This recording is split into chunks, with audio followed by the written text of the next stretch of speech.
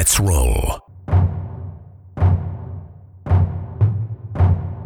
This is Countercharge, your podcast for ranks, flanks, and kings of war.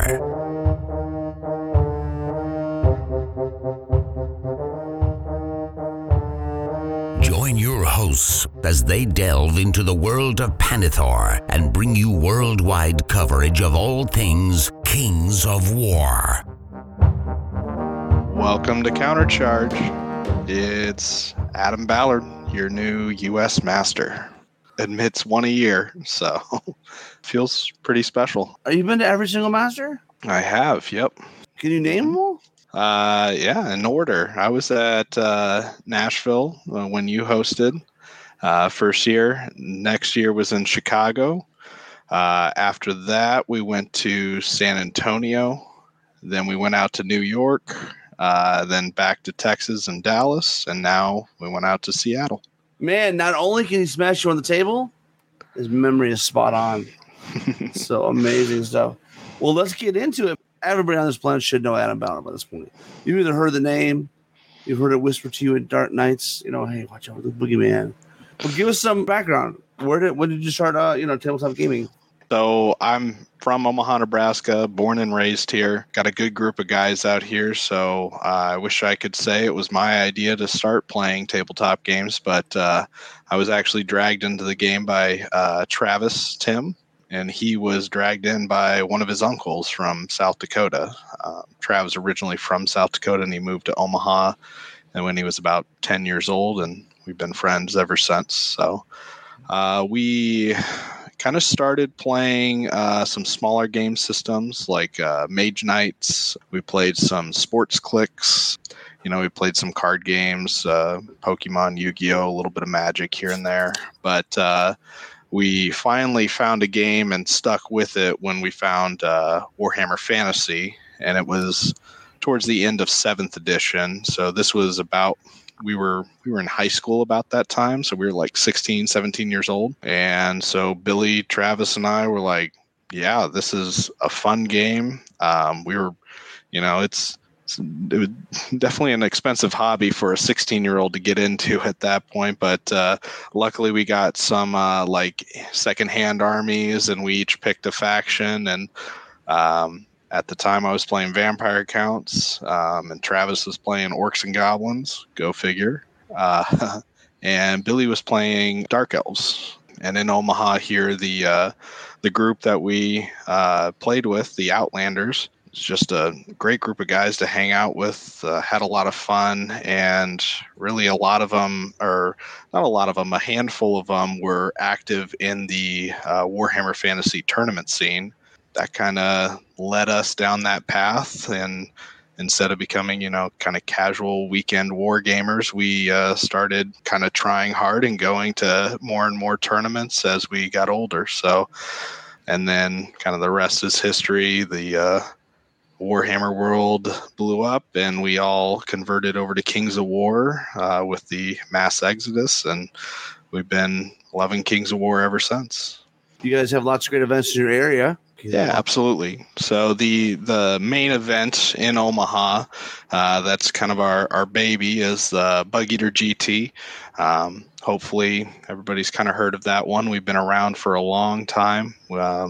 We just had our 10th year in person, unofficially 11th year with the year off from COVID. So it started... When it started, it was Warhammer Fantasy, Warhammer 40K, kind of a duo tournament. And it's just grown year over year. We have a dozen game systems that play over the weekend. Kings of War is always the second largest event. We run it out of a high school. So we have our own gymnasium as the Kings of War group, and we got plenty of room to expand. So it's always first weekend in June. So if anybody's looking for an event around that time, we'll host you up. We'll put you in, find you a place to sleep at one of the locals, probably my house. So that way you can, save some money on some food, some gas, and hotel. We'll pick you up from the airport if we need to. And we throw a huge barbecue Saturday nights after day one, and everybody just brings their own beer, throws it into the kiddie pool that filled with ice, and it's just a great time. So outside of Omaha, around the surrounding areas in the mountain region, at least, we got KCGT, which is has been a few weekends before Bug Eater GT. I don't think it has like a set date, but Michael Sigler runs that one.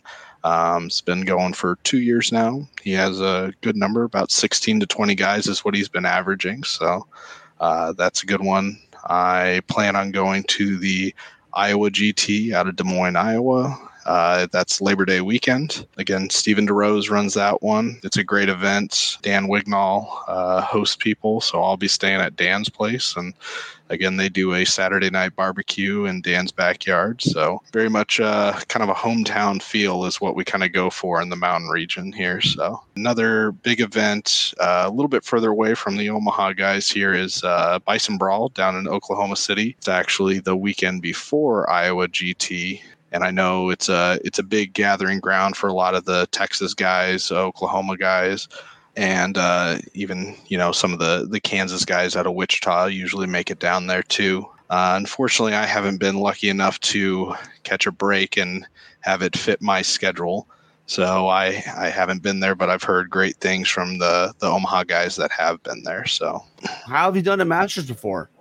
What's your overall record? Have you been working up to this, or is this just a fluke, or what's going on here? I remember most years, I think San Antonio is the one that's kind of a blanks for me right now. But I remember my first year, as Rob would call us, we were the country bumpkins that came from Omaha, Nebraska. Obviously, Travis Tim kind of rallying the country bumpkin troop. Everybody probably looked at us and they're like, who the hell are these guys? And what the hell are they doing in, our territory here? Like everybody else, I'm sure, kind of knew each other. And Jace, at the time, it was James Valdez that was the leader of our region.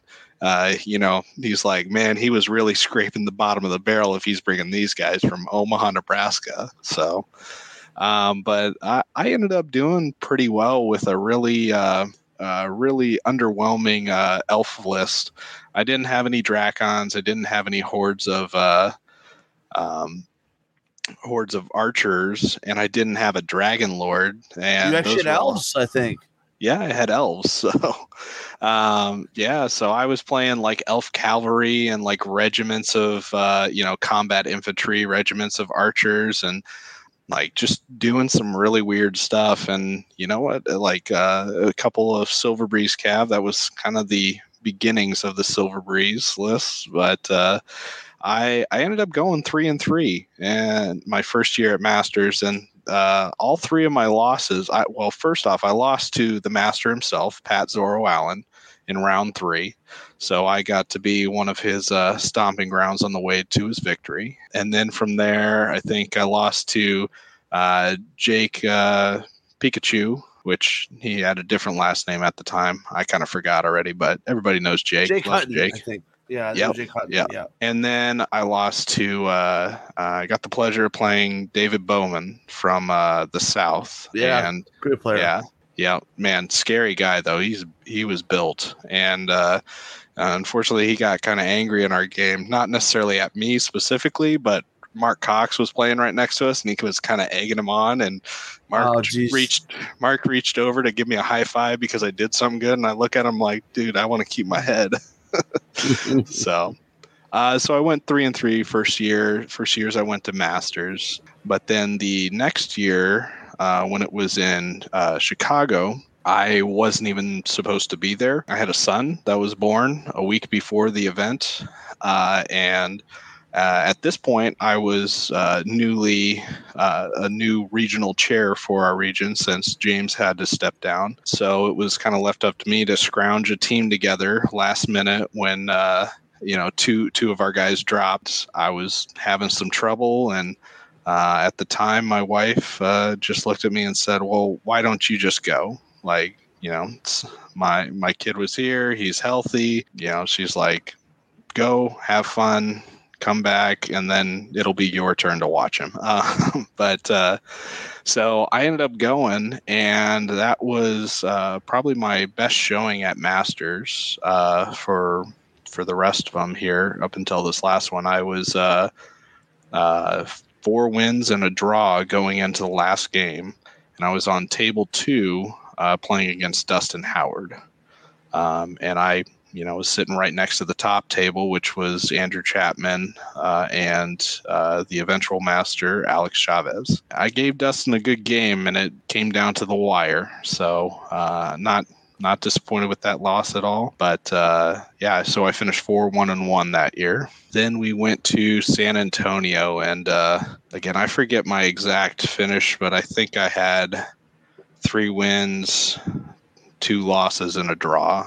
Yeah, that sounds about right. I had a win first game, got a max points, and got the pleasure of playing Brad McKay, the master himself, that was crowned that year. Filled the Twilight Kin list, full of chariots. Yeah. I'll be honest, I loved my chances against the list. I really wanted the opportunity, but the dice had their way. So his dice just rolled me off the table, and my list at the time was a bunch of very fragile units of Silver Breeze and whatnot. So once his shooting kind of took control of the game, it was all downhill from there. So then New York Masters after that, which again was another really good year for me. I was 4 wins, 1 loss going into the last round, and I had to play Shulkin.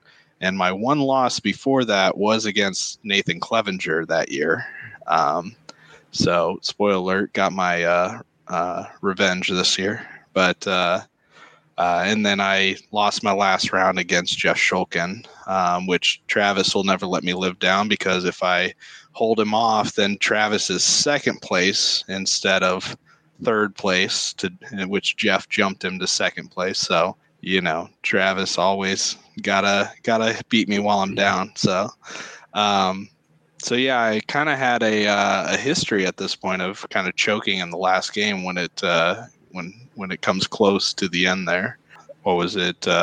Texas, Dallas Masters. I had the unfortunate event of being impacted by a last-minute rules change before the event, so my EOD didn't perform as well as I'd hoped, but I still did pretty well. This is the withdrawal, right? If you make a withdrawal and then you just engage, you can't add to double or yeah. So a big portion of my list was double bone giants and being able to, take a charge or be in combat, take an inch step back, turn 90 degrees exactly, and then walk forward 7 inches to the side. And the way that I played, a lot of times I was trying to hold other units back so that there was going to be an enemy unit there for me to then just surge into the flank. But with the change, it prevented me from using that particular tactic with my army. So I had to kind of adjust a week before the event. I still did fairly well. I had 3 wins, 2 draws, and 1 loss that weekend. And my 1 loss was against Nick Murray, a new guy at the time from Reno.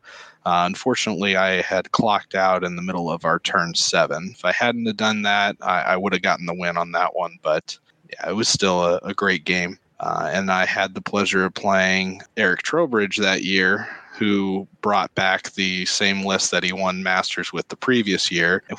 It was definitely an uphill battle. We were playing Invade, and he has a lot of unit strength in that army, and I don't have near enough for that scenario, and I'm shambling.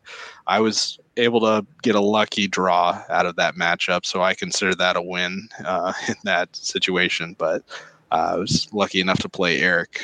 So obviously this year was 6-0. So overall, I've had winning records at Masters. Outside of the first year was a 3-3. So question about the rules change for EOD. Why did you need to withdraw? Couldn't you just pivot it and do the same thing? So I couldn't because the main strategy I was going for required me to surge. So if I just pivot and move, I have to clear an inch from the unit that I was just engaged Right. with And you in weren't order able to. for it to be a legal Right. move. Right. So again, it happened like a week Yeah, or two gotcha. before the event. And later on, I found out that I just needed, or I was able to still get the same effect just by spreading my lines out further so that the unit that I was trying to surge into was far enough away that there was a gap where my bone giant could sit and be an inch away from the unit I wanted to surge into and an inch away from the unit that it was just in combat with. It just doesn't work when it's like a horde of infantry or, that wide Gotcha. of a base. So what is one thing you learned from Patrick Allen?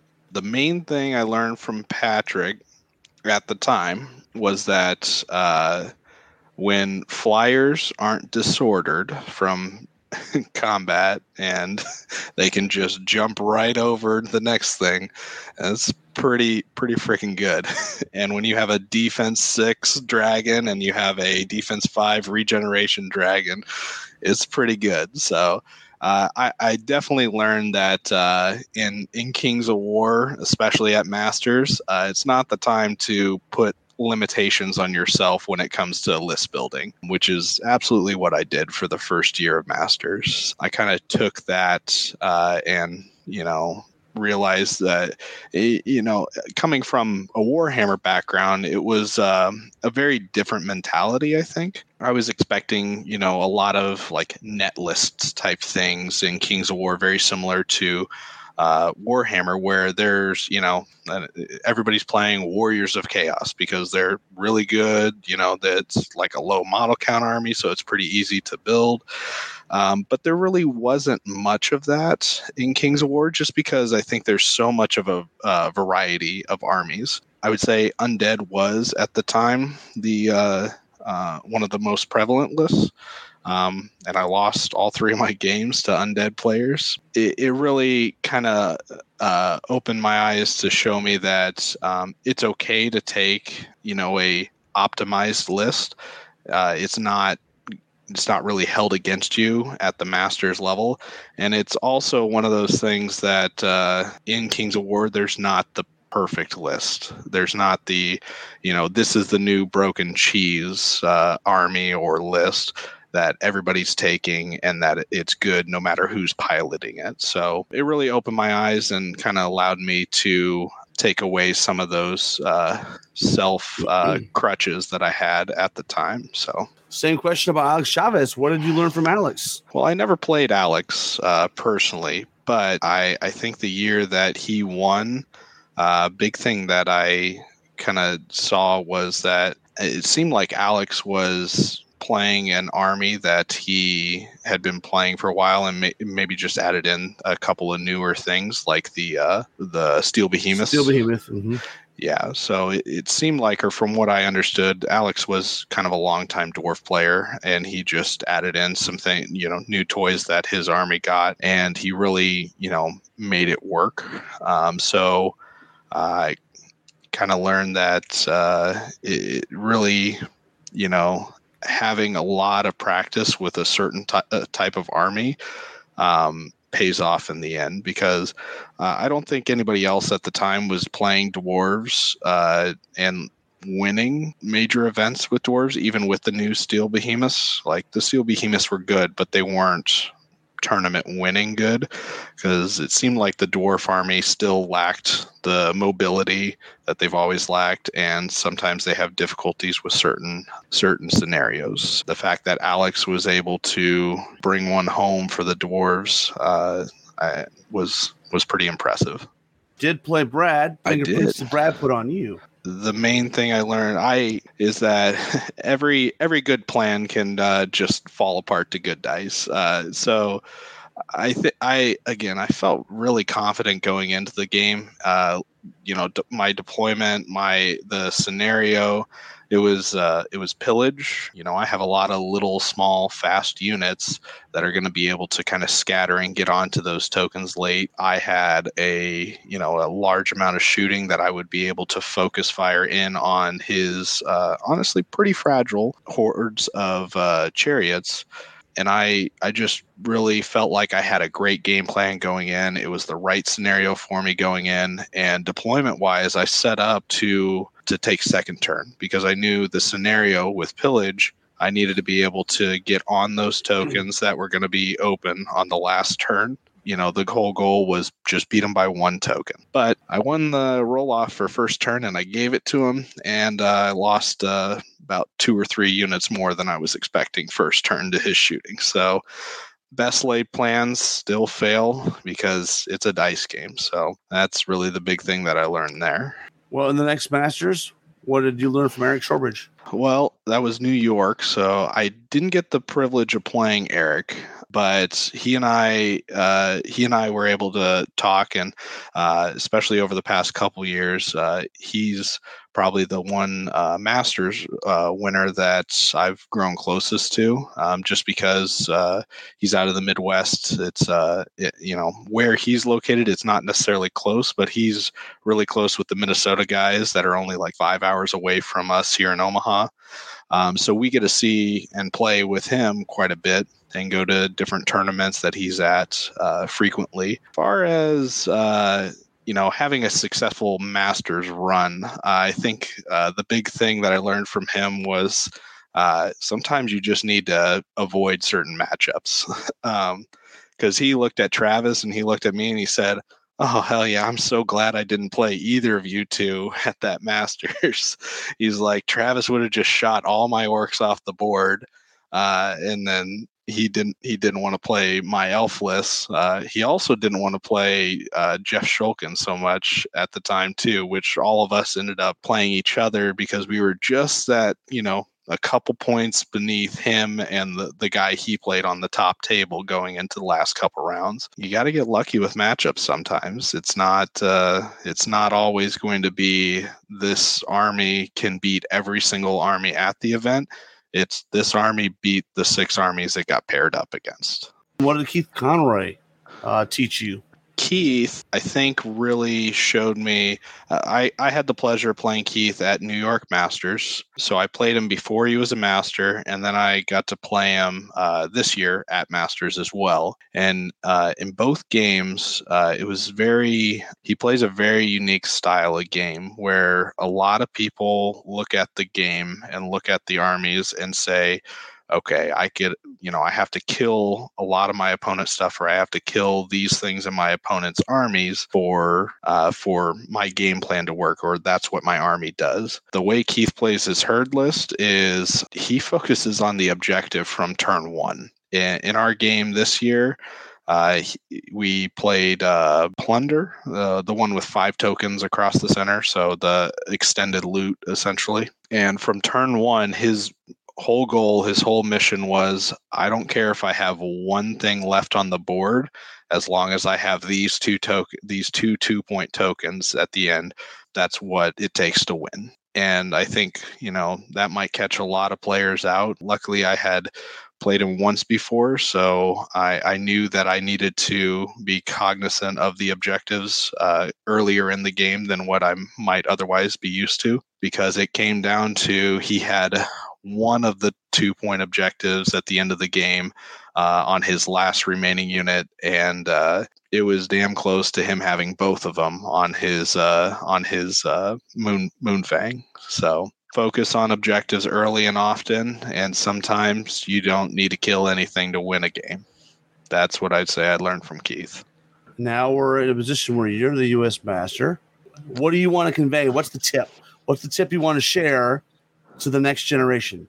I hope that I'm able to be a kind of a signal for focusing on list building first and play the list 100 times. Like this list that I had that I won Masters with, I started building this list probably October or November of last year.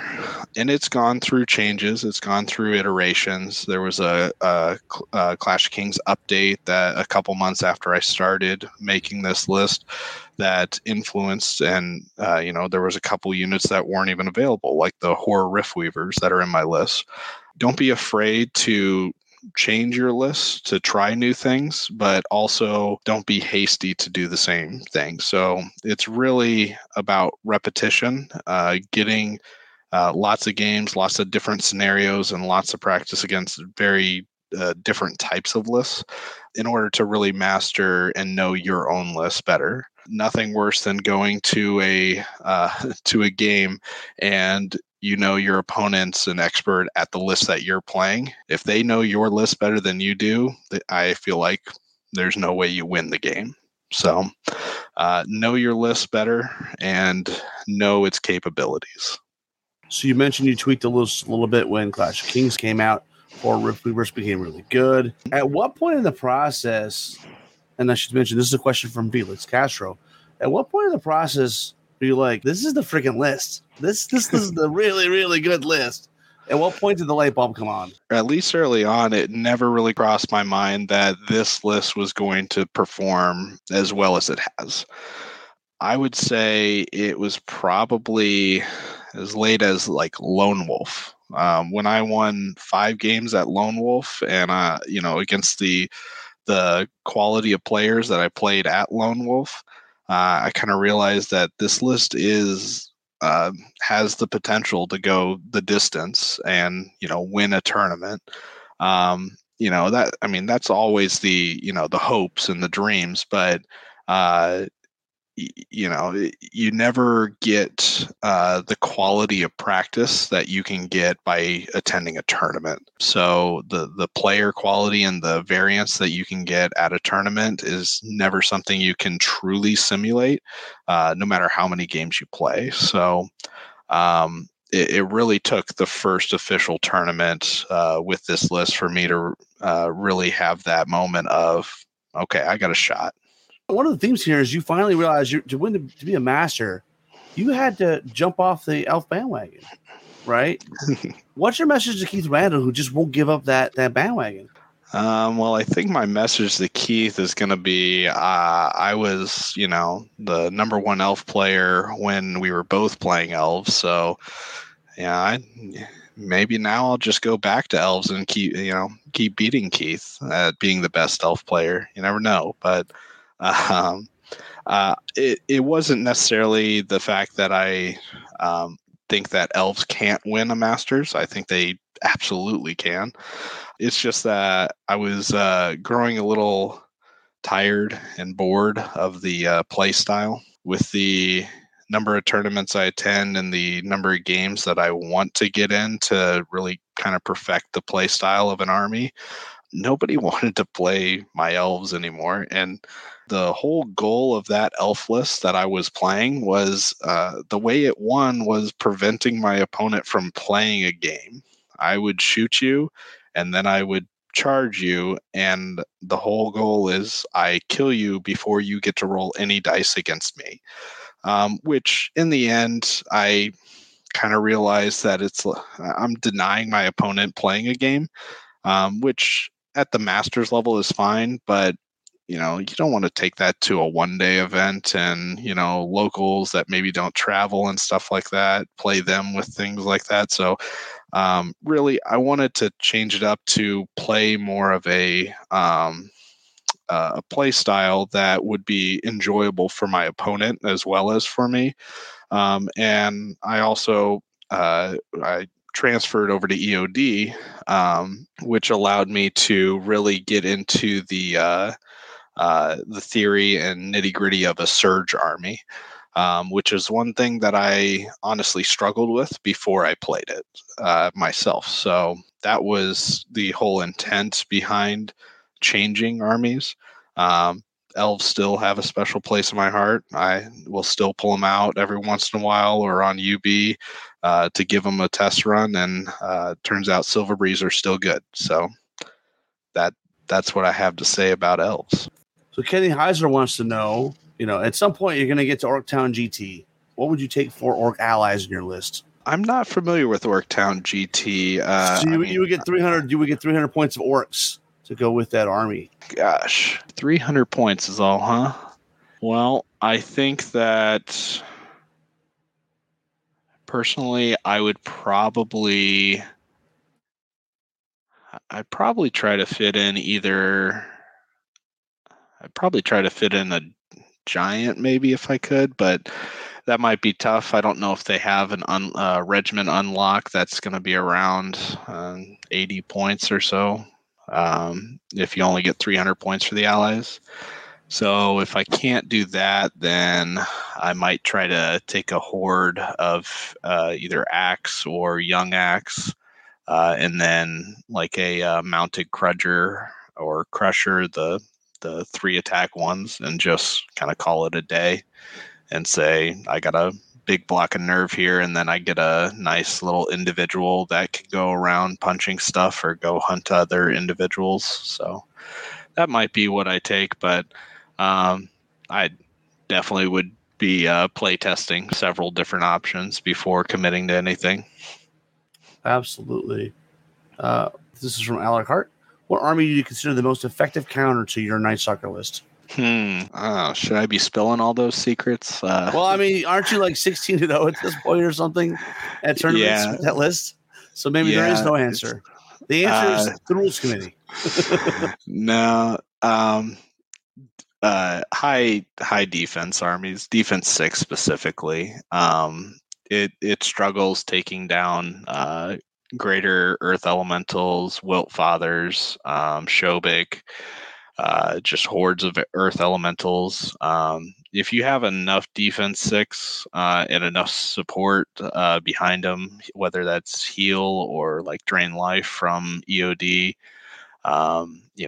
mummy regiments, and you kind of have to have the right scenario because a lot of those things are pretty slow units in general, but those types of things are really tough for my army to just come in and kill, and overwhelming units is really the whole purpose of the list. So if you're able to maintain an even battle line and just have kind of that immovable wall, it can really hurt the units that I have, and specifically soul flares. So I would say for everybody out there that's struggling with soul flares,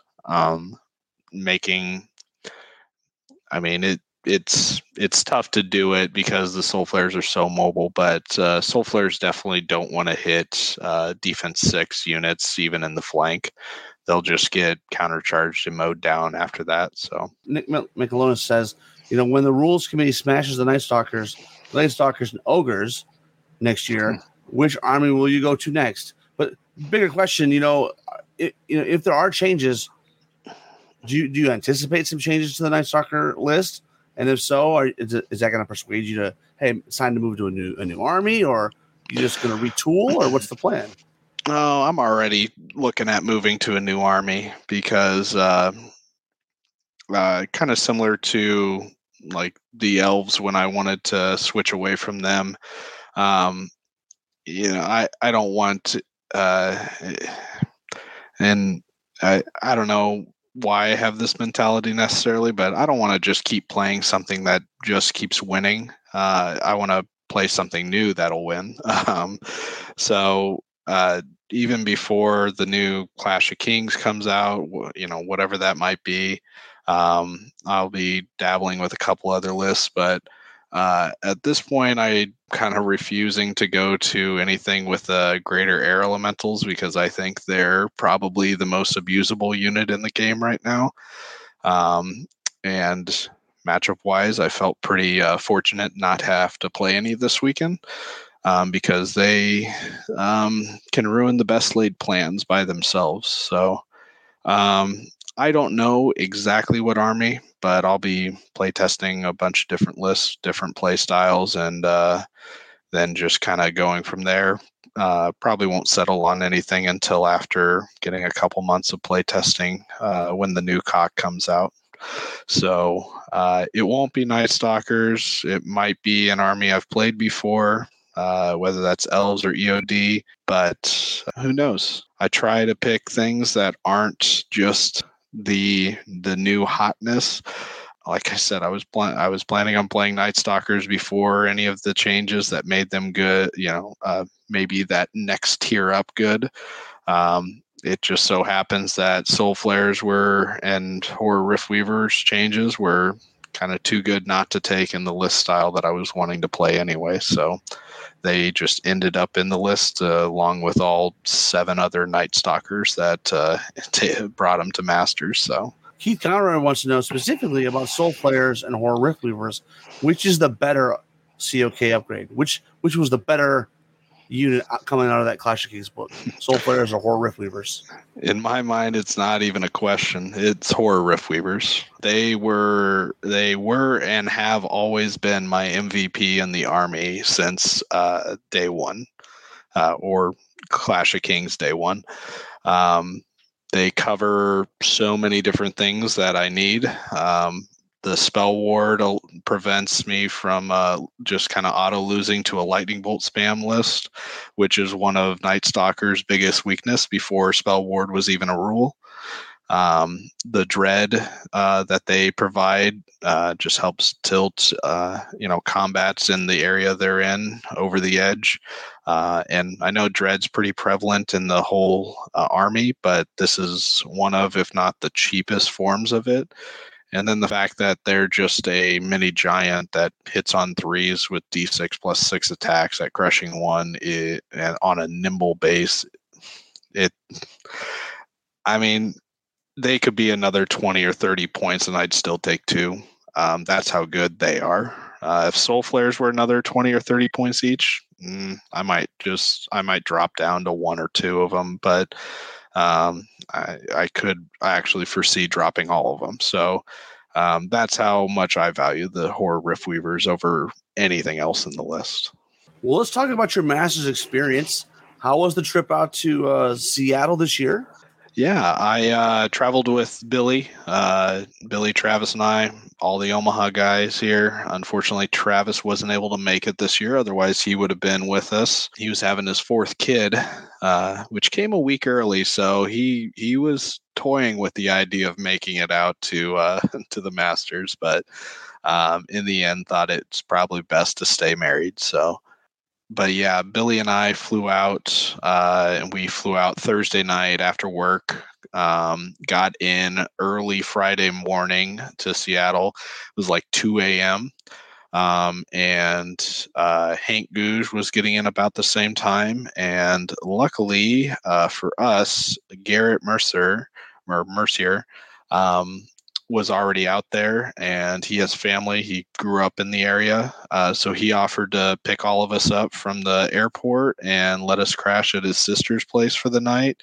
So we got to save a night's worth of hotel room and got chauffeured around, and luckily dodged the having to figure out a train ride or an Uber at 2 a.m. So then he took us to the venue the next day, and Garrett was just awesome all weekend. Knew the good places to go for food and sightseeing, and he was able to drive a few of us at least around the city. So if it weren't for Garrett, I think that it would have been a lot more of a struggle, and definitely a lot more on the cost side of things, whether it would be like Uber rides or things like that to get places. So big shout out to Garrett and a big thank you. Obviously, you're from an area that's the mountain region, and I know Nebraska is full of mountains. Mm-hmm. So what was it like going to an area like Seattle that just, had maybe a few more mountains? Yeah. For those of you that don't know, Omaha, Nebraska is in the middle of the plains. So we get a little bit of sandhills out towards the very western panhandle of the state, which is opposite of where I live. So that's about 6-hour drive away. But otherwise, when you look out and get out of the city, it's all pretty well flat and pretty much cornfields and cow pastures. So We definitely don't have mountains in Omaha or in Nebraska specifically. It's actually the second time I've been out in the Pacific Northwest region. When I was younger, like in high school or so, my family took a vacation out there, got to see Mount St. Helens and a couple other sites. So I think it's a really beautiful part of this United States. It has a lot of beautiful features to it, I didn't make it down there this time, but going down to the kind of the fish markets and that's just off of like downtown area, and doing a boat ride for anybody that got to do that on Friday, and seeing the wildlife. Like, it's all just a gorgeous place. You kind of have to prepare for that as part of your master's trip. Either be there a day or two early or stay a day or two late to kind of see some of those sites. And I've seen, a lot of people on Facebook that were at the event that are still posting pictures because they're still on vacation. And, so it's just a gorgeous part of the country out there. Was there any interesting things you saw in Seattle? I think, this is pretty cool. I think my favorite part of this trip, as far as sightseeing goes, is again, Garrett hooked us up. We went out on Sunday night. We went out to a local seafood place that was right on I think it was a bay, but it was this seafood restaurant was a pretty nice restaurant, and it had its own docks with all the boats lined up, and it was getting late, so the sun was setting over the water, and it was just a gorgeous view outside the window from where we were eating dinner. And I think it was called Anthony's Seafood Restaurant. And Garrett was telling me that this restaurant, they have a couple different locations across the Seattle area, and that they have their own lines of boats and fishermen that catch fresh fish just for the restaurant. So they don't go through a distributor or anything. They have their own fleet of boats for the food that they serve. And it was easily, hands down, the best seafood dinner that I've ever had. So it was excellent. So let's talk about this playoff beard you got going. You got any grooming tips? It's funny you mention it. So the beard, I actually kind of, I don't know if it's superstition or just tradition at this point, but I actually shaved it down, not like completely off, but I shaved it to where you could see my face pretty well.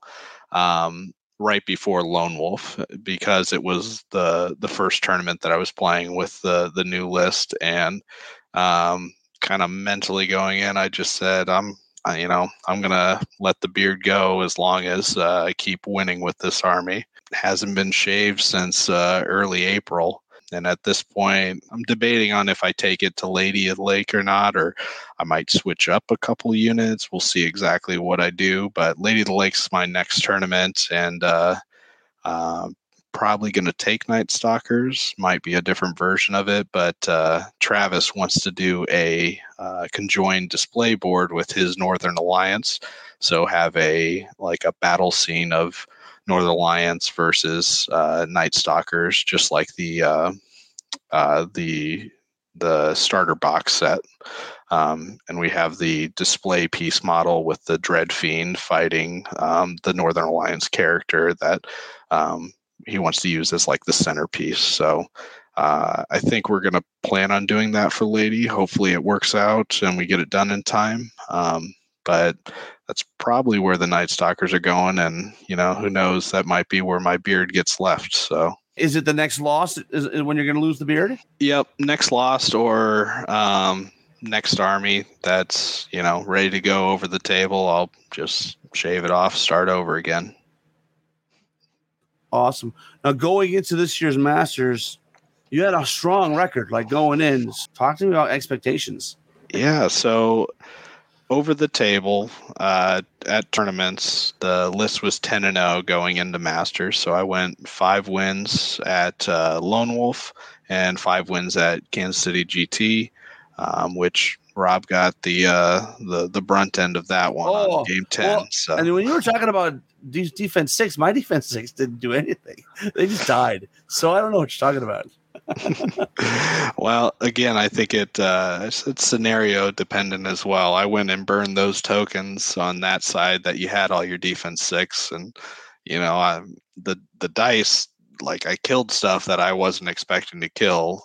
So I think it was just a little bit of luck on my part, but ultimately my game plan, we kind of discussed it, but my game plan going in was, okay, I have these 2 tokens. He has that 1 token. That's what I want to win by. So,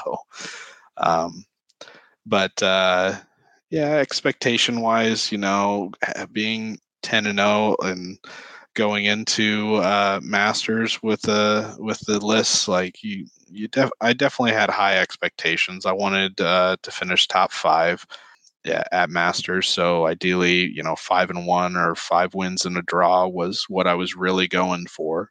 Part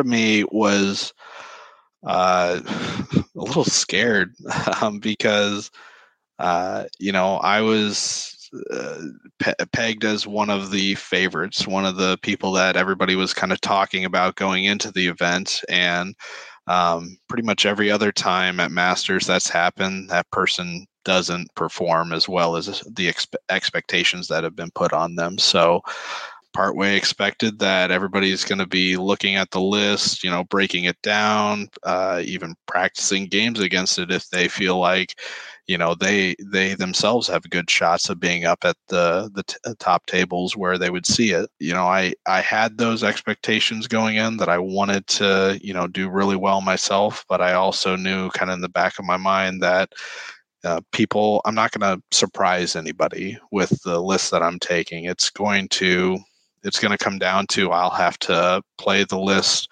to the perfection that I, the highest level that I can play it at, and I have to win the scenarios in the end. And I think a big part of the reason why I was winning was potentially due to the scoring system.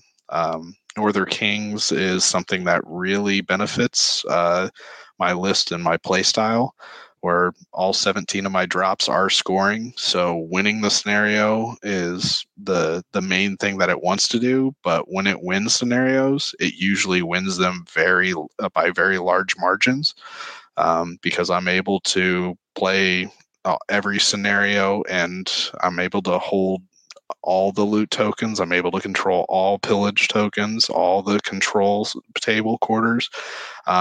So it plays scenarios extremely well. It showed because I didn't drop a single scenario point the entire event. I always maxed out +5 for scenario. If we were playing blackjack, would that have tempered your expectations? I don't think it would have tempered expectations because, again, the first goal, no matter what scoring system you're playing, the win condition is still the same. Additional bonus points beyond that are then things that you only get if you're winning anyway. So getting the larger victories is something that the list can do very well when it wins the scenario at the beginning. I think blackjack, it would have done similar as far as the scenario side of things, but like attrition points, a plus only system for attrition helps my list because I'm going to lose. I mean, in the least amount I lost was still over 1,000 points this weekend. So I lose half my army almost every game. The goal for me is not to, have a huge attrition difference with this list. It's definitely going to allow you to play, to kill, and to pick up units. The goal is just to have more units than you and get better trades in the end. I think that I would still have the same expectations no matter what scoring system we would use. Regardless of the army you're playing, do you have a preference between Northern Kings and blackjack? Not necessarily. I think they're both good systems. They both have their advantages from a player side, from a TO side. I've grown to like Northern Kings, but I do know the potential downside of Northern Kings. which is essentially, since it's only a positive scoring system, there could be some handshake deals at the end of a game or end of a tournament and players can score points that maybe they didn't deserve. So I don't like the idea of that, but I trust that, especially at Masters and whatnot, I trust that the players aren't doing those types of things to kind of game the system. And, the dishonesty would be concerning coming from the Kings of War community as a whole. I don't think that would happen. So. Do you think there's room for another scoring system? Yeah, absolutely. I think there is opportunities out there. I don't think that there are. I think that the scoring systems we have right now are still very strong, very usable. I don't think that they're bad by any means. But one thing personally I've considered and have done in like one days and other events is the idea of instead of having just a simple 3-tier win, draw, loss, having it spread into a 5-tier. So a major victory, a minor victory, a draw, a minor loss, major loss, to kind of expand upon the tier system. I think it would probably work best out of a similar to like a blackjack system, out of a 21-point system where you start at like major wins being like a 14 points win, a minor win being around like a 12 points, and then 10 points for the draw, and then 8 and 7 for the bottom side. So that I think could be useful. I haven't fully fledged out a system or anything, but I like the idea of it because I think it does what we want out of the Northern Kings and the blackjack system, which is, some games when you lose by a single victory point, so one token when there were 7 on the board, being a 15-5 just doesn't feel right. So, having that being a minor victory where it's like a 12-8, that feels a little bit better. And then, you add your attrition in there at that point. So I think that there's definitely opportunities for a system, different system style. But is it necessary where we're at right now in Kings? No, I don't feel like it's necessary.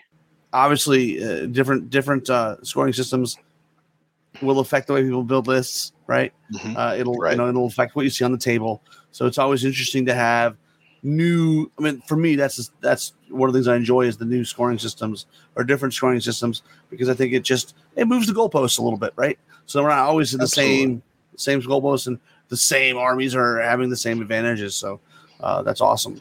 Were you thinking? Obviously, I'm going in 10-0. It's my year to win it. Or were you a little less confident, or?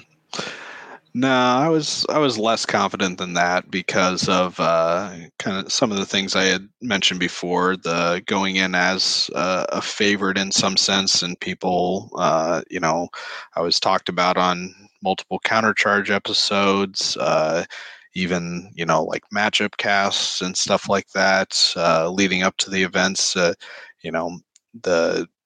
There was talks of me, my list and whatnot. So didn't actually have the expectation of winning it all because I felt like I was, jinxed or have a little bit too much spotlight on me. I'd much rather come in as an underdog and, kind of show people up with something they've never seen before. But, I took this list to 2 other tournaments leading up to the event, and it performed better than expected at those events. So, it kind of just naturally happened that way. So luckily I was able to just kind of ride that wave and pull out 6 wins at Masters. So in a lot of ways I got lucky, but I felt confident in the way that I played and what the list was capable of, that I could get 6 wins. I just wasn't expecting it. The table layouts and stuff, you walked into that room, you saw the terrain. Do you enjoy it when tables are all set up the same? I do at a Masters event. I would say that's the one event where I thoroughly enjoy having a map map pack laid out specifically built for the scenario it's tied to.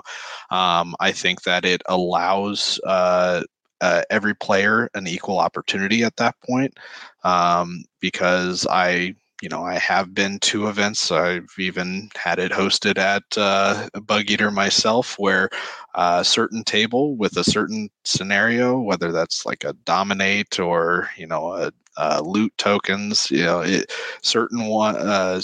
The way terrain is set up can hinder scenarios and impact the outcome of a game.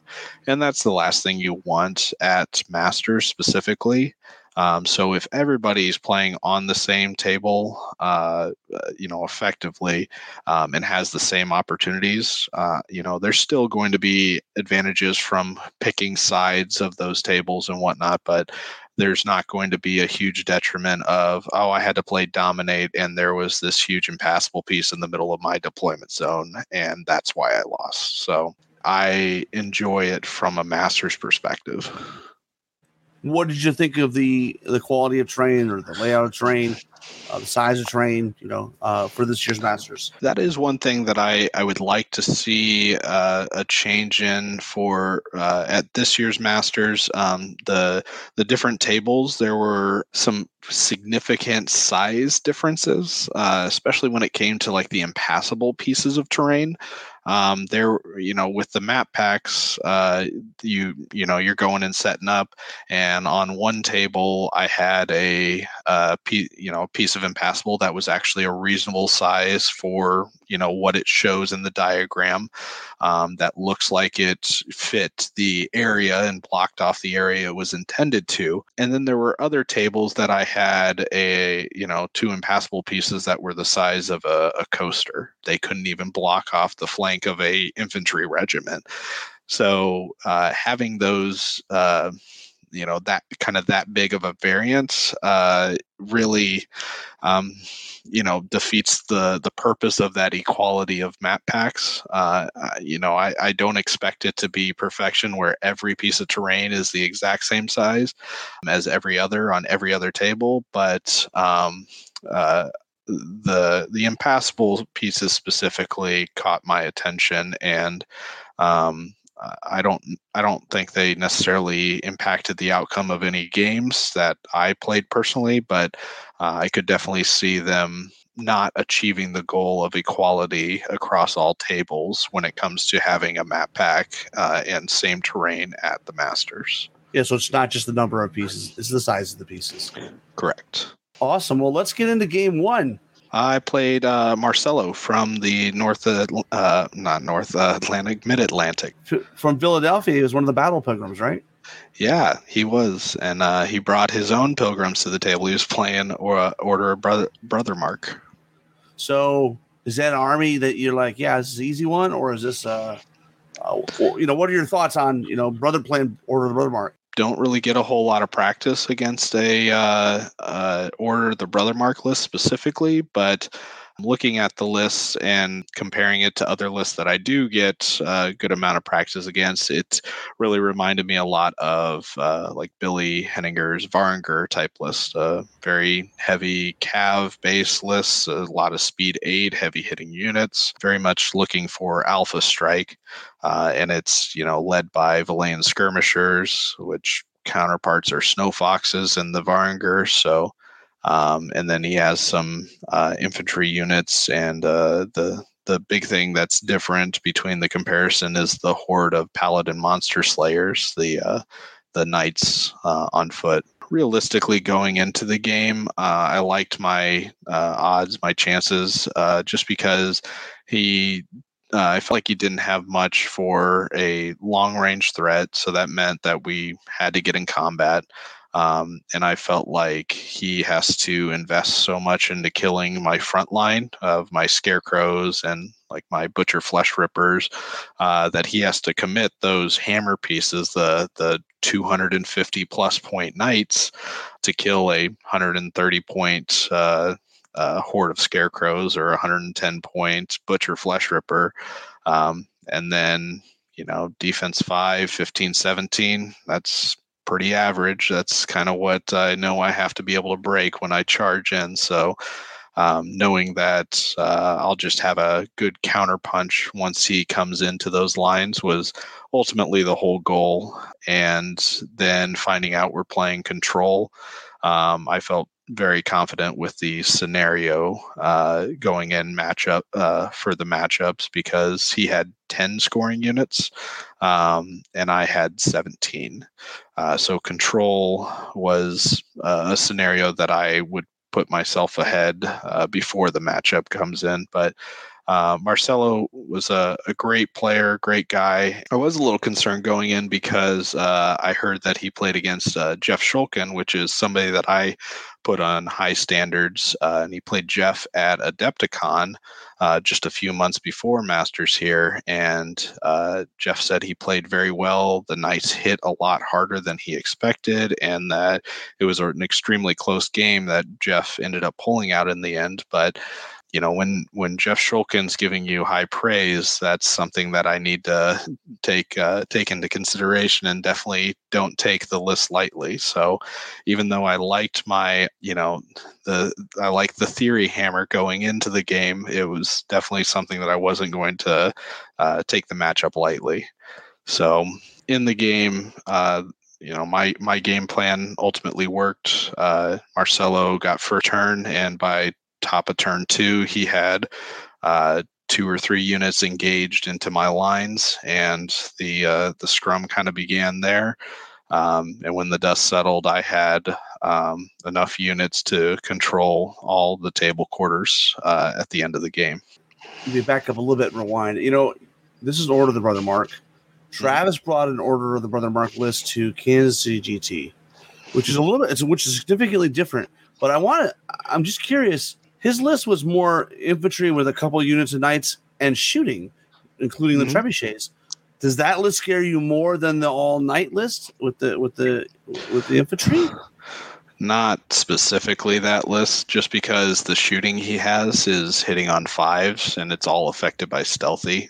Yeah. So like his crossbowmen and the trebuchets, I mean, dice can be dice, but even if he has 1 or 2 really good rounds of shooting early on, I still have a lot of units with a lot of unit strength, and the crossbowmen aren't going to hold up in combat. The trebuchets aren't going to, they're not going to consistently pick up a unit per turn. So, no, Travis and I have talked, and that brother Mark list is absolutely an all-around, just very fluffy list. That's it's not built for the intent of winning any tournaments. It's built because Tim Lonis had some really cool models, and he wanted to print it out, and he had us take it to tournaments to kind of show off his model lines. So it's more of an advertisement army than anything else.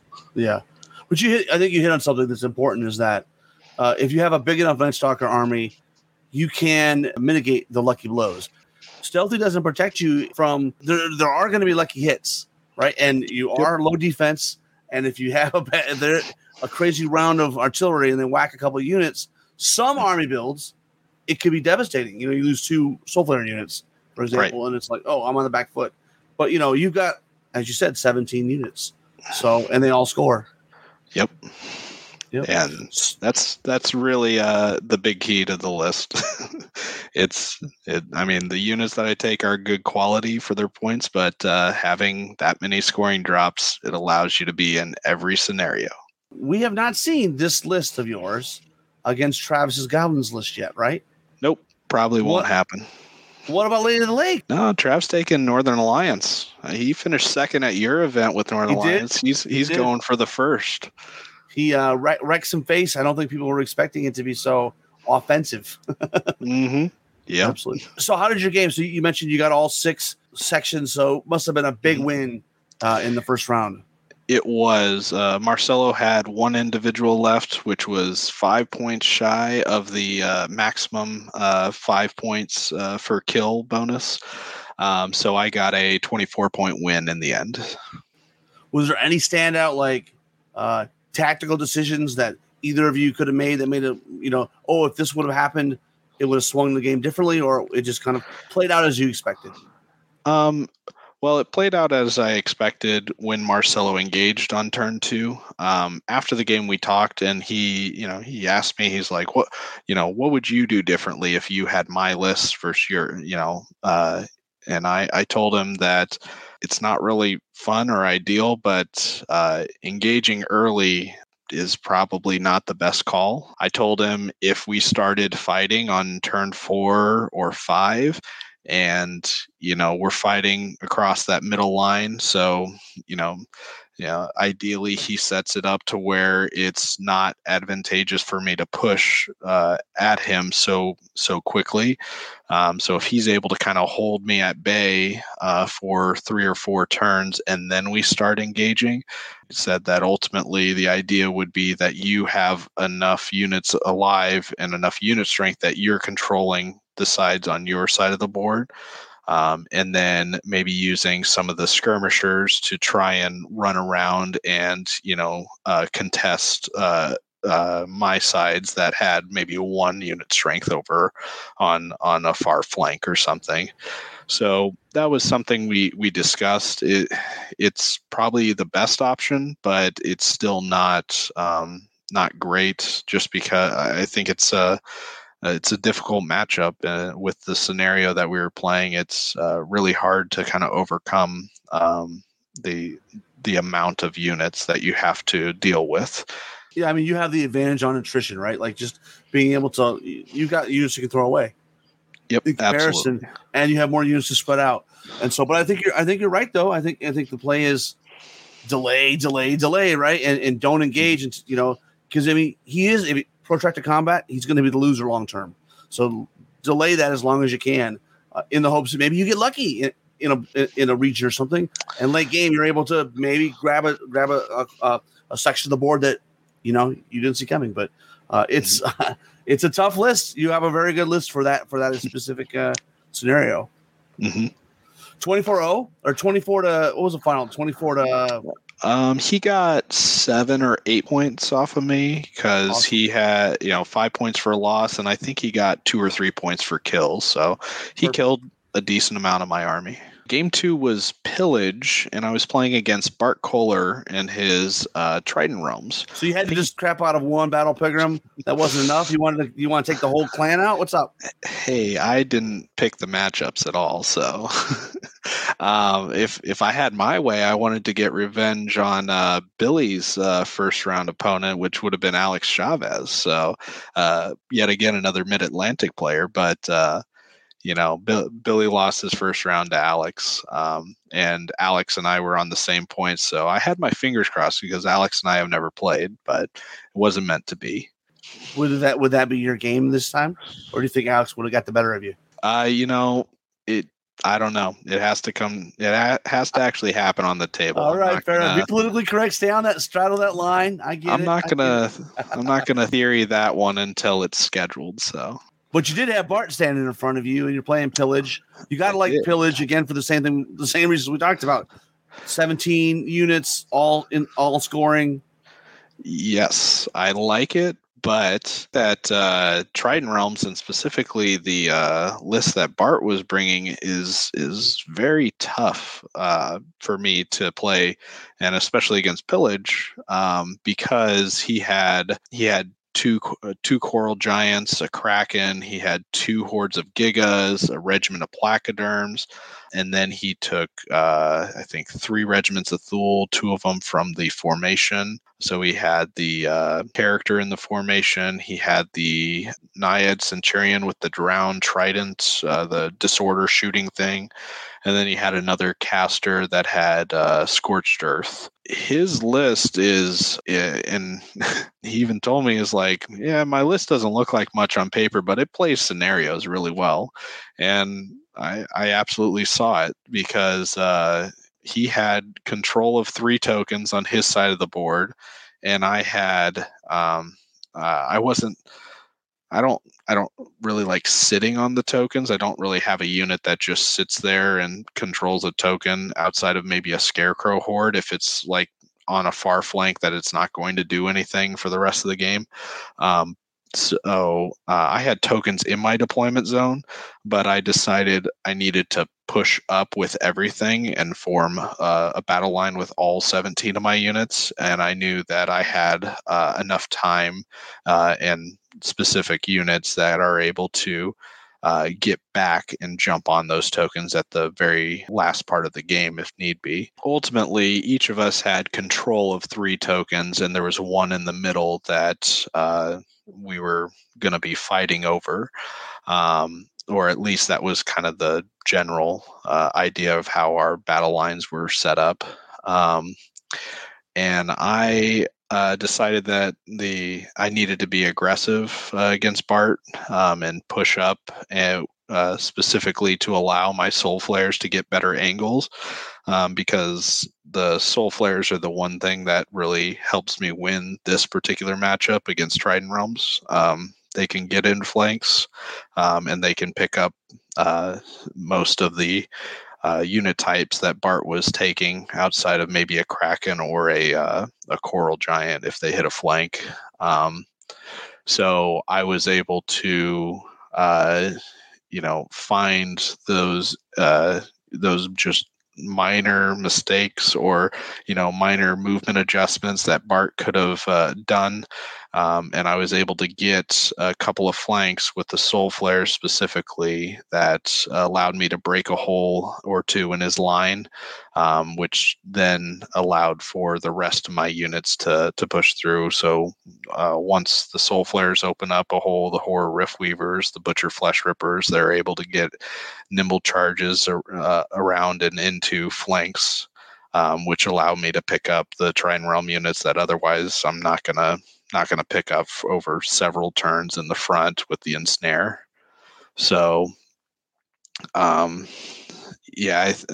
Bart really had me on the back foot to start, though, because of he had another special character that I forgot to mention at the beginning. Kairosh, Hunter of the Deep? Kairosh, yep. He scouts and he doubles his attacks against monsters, large cav, and titans. Essentially, he scouts and he's speed 7 with wild charge D3. So Bart won the first turn roll, and I, kind of being an idiot and just not really respecting that character, I put my soul flares just on the front lines in the middle of my army, and he was able to get a top of turn 1 charge into a soul flare. Did not give him enough respect or credit. It actually took me like 3 turns to control Kairosh and finally beat him down with a horror rift weaver before I was able to actually commit to the rest of Bart's army. So we had a very cagey game for 4 rounds. There wasn't much in combat outside of Kairosh and a couple of scarecrows on one of my flanks that I threw up into a Coral Giant. And he said, okay. And he just kept backing up so that I kept getting a hindered ensnare charge against the Coral Giant. And he would iron resolve the 1 wound I would do. And it was just a non-contest over there, essentially. But once we finally engaged, I got a flank against the placoderms with the soul flares, which allowed me to again open up that hole that I was talking about, and then turn around and look at the back of his army. So it that 1 charge that I was able to get was the thing that kind of opened the rest of the game up for me. And in the end, it ended on turn 6, and Bart had quite a bit left. He had all of his Titans left, a couple of his characters left, and he had killed quite a bit of mine. I only had half my army left at that point. So I think we both got just a +3 for attrition. But again, my army was able to just scatter, and I was able to hold 5 tokens to Bart's 2 at the end. So what was the score coming out of that? I got a 23-point win, and I think Bart got like an 11-point loss or a 10-point loss, which is definitely not a bad outcome for him. So the next game I'm real eager to hear about, because you got to play Countercharge's own Jeremy Duvall. So he's playing his Twilight Kin. What scenario did we play in 3rd round? played Push in third round. Yep. And what do you think of Push? I love Push. I got scarecrows that love holding tokens, and they just walk up the board. Is there a scenario that you don't like? Not really. Yeah. With this army, I'll play any scenario, and I'll never complain, which is the only army I can say that. Yeah. So going into round 3, I know most people probably know already that there was a issue with the matchups, that people that were playing each other maybe shouldn't have been playing each other as far as where they were record-wise at that point, which did affect Jeremy's in my game. I was 2-0 and Jeremy was 1-1. We had talked even before the game started, and both kind of agreed that we were upset at the situation, and that the fact that there was then the possibility that there were 2 undefeated players after round 6 because of this particular issue. The good news is, though, after round 3, we ended up with 9 undefeated players, right, instead of 8. So at that point, we knew that it's going to work itself out. Yeah, exactly. So I mean, in the end, it absolutely worked out. In the moment, passionate. He's a passionate young man. Passion took Jeremy over. Yeah, we've all seen it out of Jeremy before, but in the end, when we were talking, I told Jeremy, I'm like, well, yeah, you're playing a 2-0, you're a 1-1, but realistically at this point, it's not unreasonable for you to be a 2-0. So there's no reason that you shouldn't be playing at this particular table. And to be fair, it's the U.S. Masters, right? Right. It would be the same if we had 2 random draws back to back, right? Like at the end of the day, we had good players there. This too is issue overcome. We got to it, and I going into this, Twilight Kin was actually one of the few armies that I was wanting to get practice games against. But of the people that I know that play Twilight Kin, they're pretty much all at this event. So I didn't, Jeremy and I actually had a game that we were trying to schedule before the event to play each other to get practice with, but it never worked out. I was glad we got to play each other at the event, but kind of playing against the Twilight Kin, I knew some of the things they could do, especially with Lothiel, that just kind of, stops all of my defensive abilities, takes away stealthy, takes away spell ward, and allows him to really focus in on units that I otherwise wouldn't feel as threatened with. So I didn't know really what to expect going in, but with Push and after deployment, my left flank, I put my tokens on a scarecrow horde that was over there, because the only thing that was across from them was a Dreadfiend character and a troop of harpies. So I looked at it as there's not a lot of attacks coming out of those units. So even if he just comes straight at me, I'll have time to turn things from the center of my army over to there to clean up the 2 units that he sends at me. So that was my game plan going in. And Jeremy put his tokens on the opposite flank on both of his Impaler units. His goal was to try to push through and just form a battle line. So his goal was to form a battle line, kind of a denied flank on the far right, and then control the center with his shooting and spell casting, and then try and push up the combat side on that far right flank. And again, this was one that kind of surprised me. I threw all my stuff forward pretty much as fast as I could. Jeremy got first turn. That'll be a theme that you'll notice, is that I'll have second turn every single game.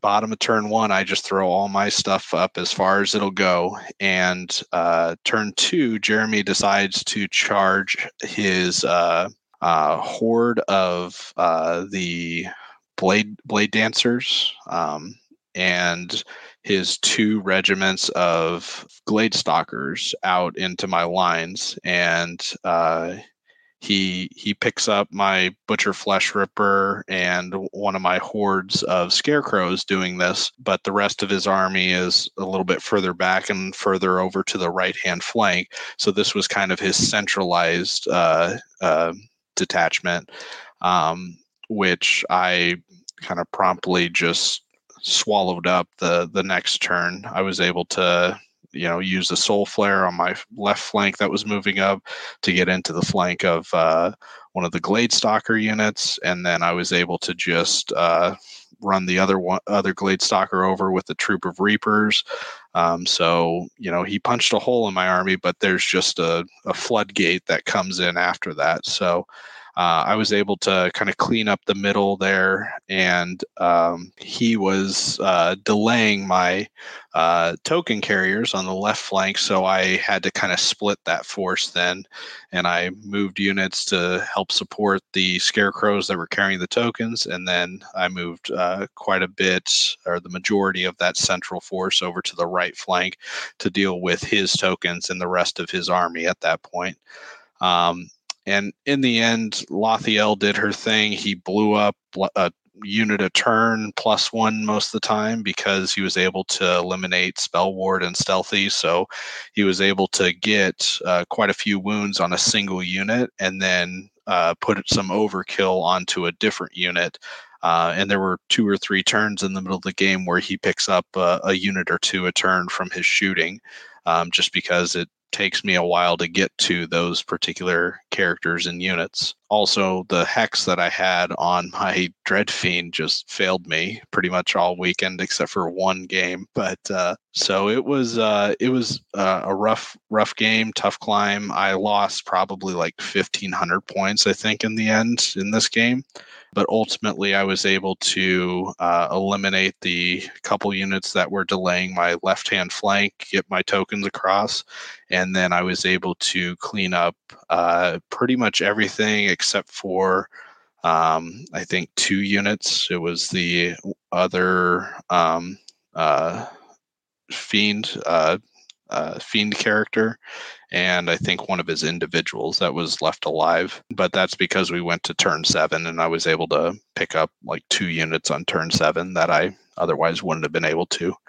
But even turn 6, I was controlling all 5 of the tokens at that point. So I had the win pretty comfortably in hand on 6 and 7. What tips would you give Jeremy if he had to replay the game? Was there anything he could have done a little better? A similar tip to what I told to Marcelo, which is delay. Coming in on turn 2, especially with only part of your force, just really plays into my army. And honestly, it plays into a lot of armies, I would say. That usually just as a general tactic or tip is it's not ideal to use, to push a couple of your units into combats, especially when they're outnumbered and there's units behind for a counter, unless you're setting up your own counter maneuver unless it becomes a trade battle like a chess pieces where your pawn takes a pawn, they take your pawn, you take their next piece, and then the next piece could say, like, if you can get that trade, then it's perfectly fine. But Jeremy kind of pushed those units out there and then didn't support them. Like, he had his shooting backed up, but his shooting could have done what they did without him committing the units that he did. So I think ultimately the best play, again, would be try and delay, try to utilize your range advantage to pick up units, and then commit the units to combat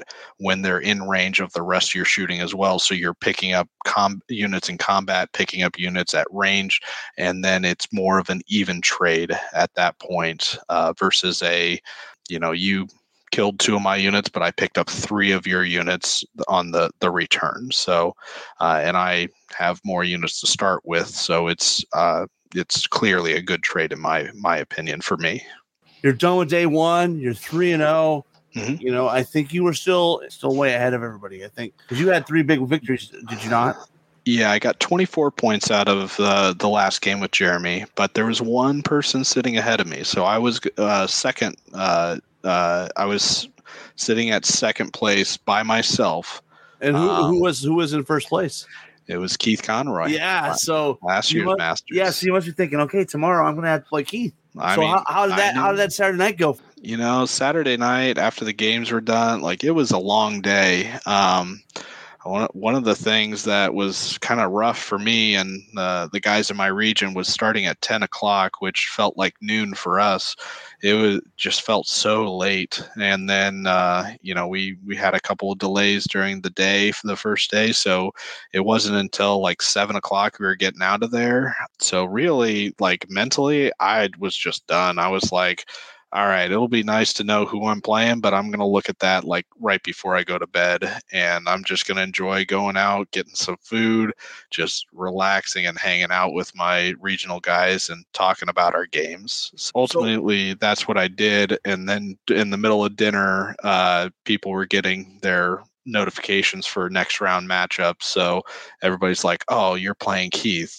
All right. I actually did see Keith in the hospitality room that night, and we chatted a little bit before our game and whatnot. So Keith and I go back to New York Masters. It's the first time I played him, so he wanted to get revenge on me after that game. So awesome. What'd you guys do Saturday night? Did you guys go anyplace good to eat?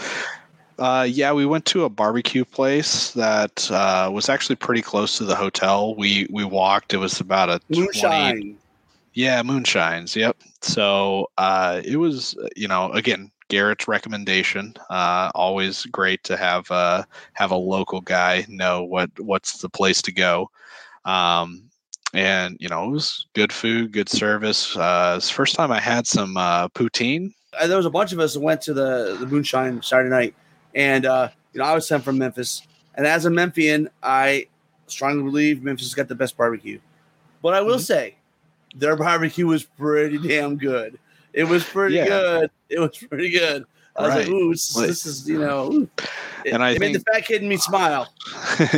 They nailed the sauce, I think, was my favorite. Like, they had a really good, like, North Carolina mustard-based sauce, but then they had a really good, like, just traditional sweet barbecue sauce. So I ended up, like, combining the two a little bit and got a good mixture out of it. So I was very, very happy with the choice. And I ended up getting a brisket burger is what I got, and I put doused it in some barbecue sauce, so it turned into just basically a barbecue brisket burger with like blue cheese crumbles on it. So it was pretty good. How's the barbecue in Nebraska? It's I cook my own brisket, smoke my own brisket here in Nebraska. So we got some good barbecue in like Kansas City, which is only 2.5 hour drive. But there's not like a go-to barbecue place here in Omaha. I would much rather smoke my own brisket or smoke my own ribs versus going out and getting that anywhere here in town. So. What are your tips for players that are at this kind of event? How are you preparing for Sunday? I think you gotta just, if you're with people that are stressing about it, you got to just take their minds off it. And, one of my favorite things to do with that is just, let's talk about the games that you played already. A lot of times you break down, the key points in the game, the thing that, if you lost a game, you felt like you shouldn't have, well, what was the turning point? What was the thing that you felt lost you the game? Sometimes it was these, bad dice roll, or my opponent got a really good dice roll, or it was a true mistake that you could actually learn from, like, well, after combat, I should have reformed like this, but I didn't realize that he had a withdraw and he could hit me in the flank.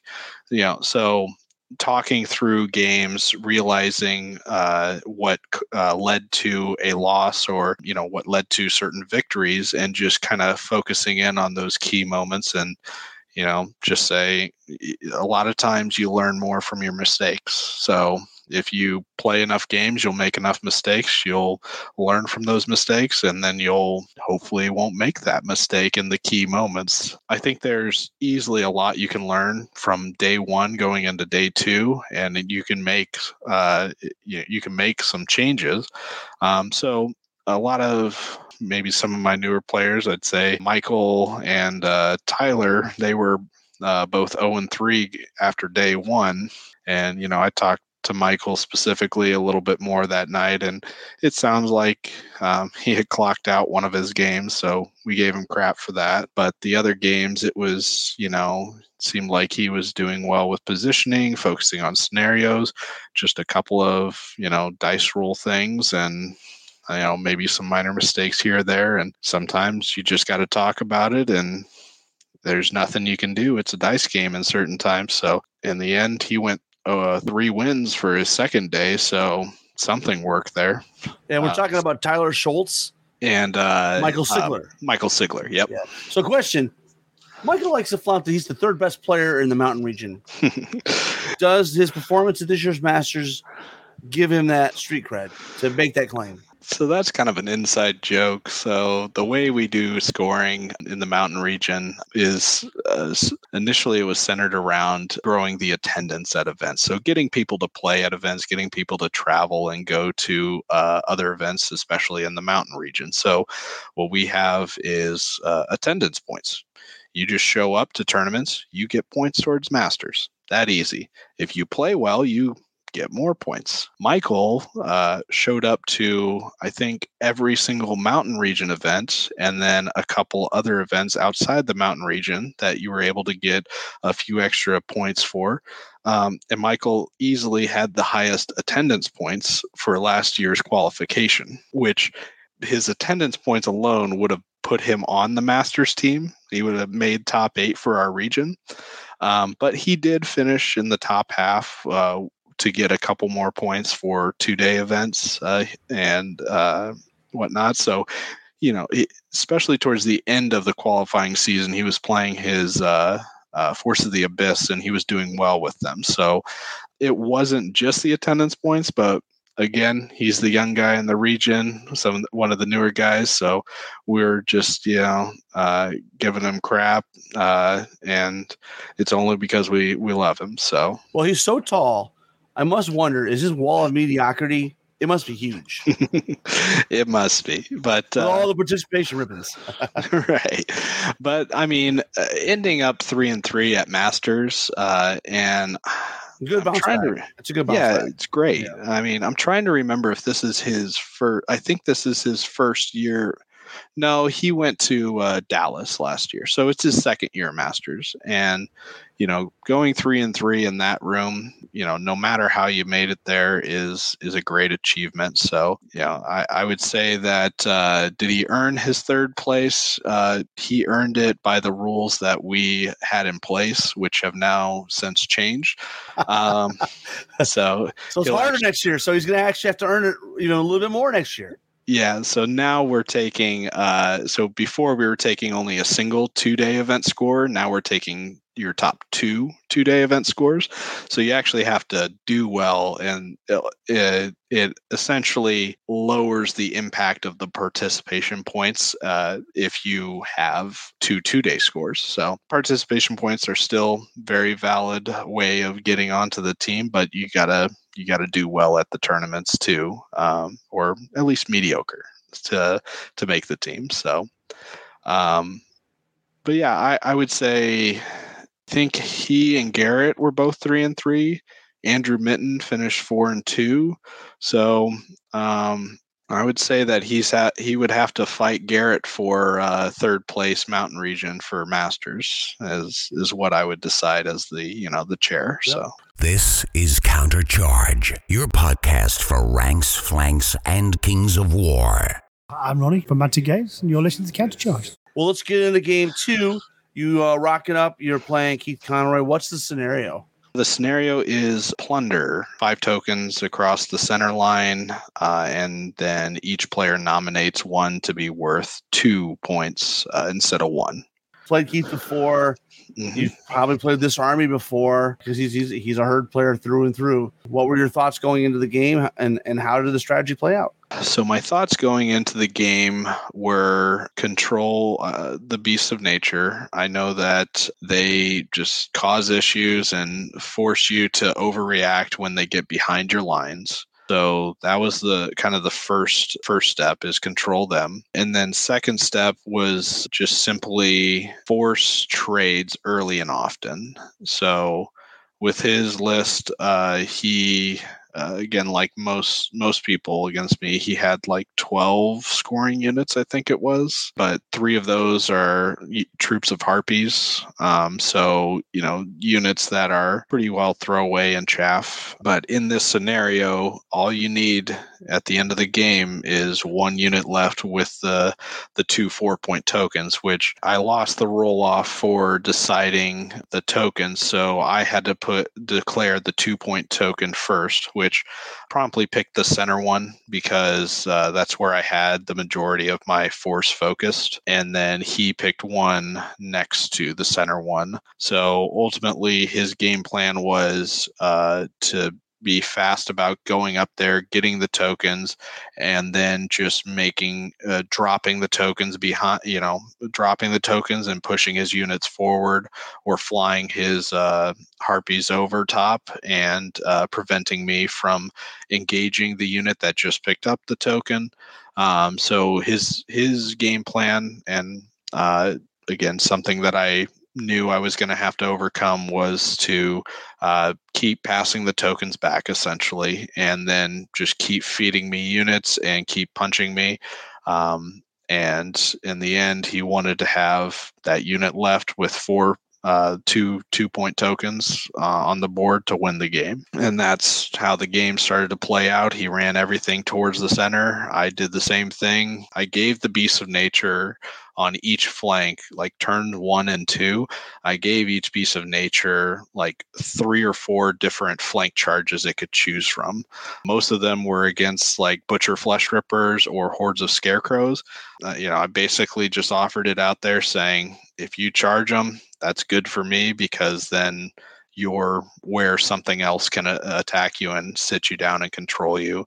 And the sooner I eliminate that threat, the sooner that I can turn everything towards the main goal, which is those 2-pointed tokens. I will say probably the biggest or luckiest part of the game was Keith was able to fly over one of the Beasts of Nature on my far left flank to get it just beyond my line of sight for the Horror Riftweaver that I had turned out to face to try and prevent this particular move. But he was able to just squeeze it by. I had kind of mismeasured, or was a little lazy in the measurement process.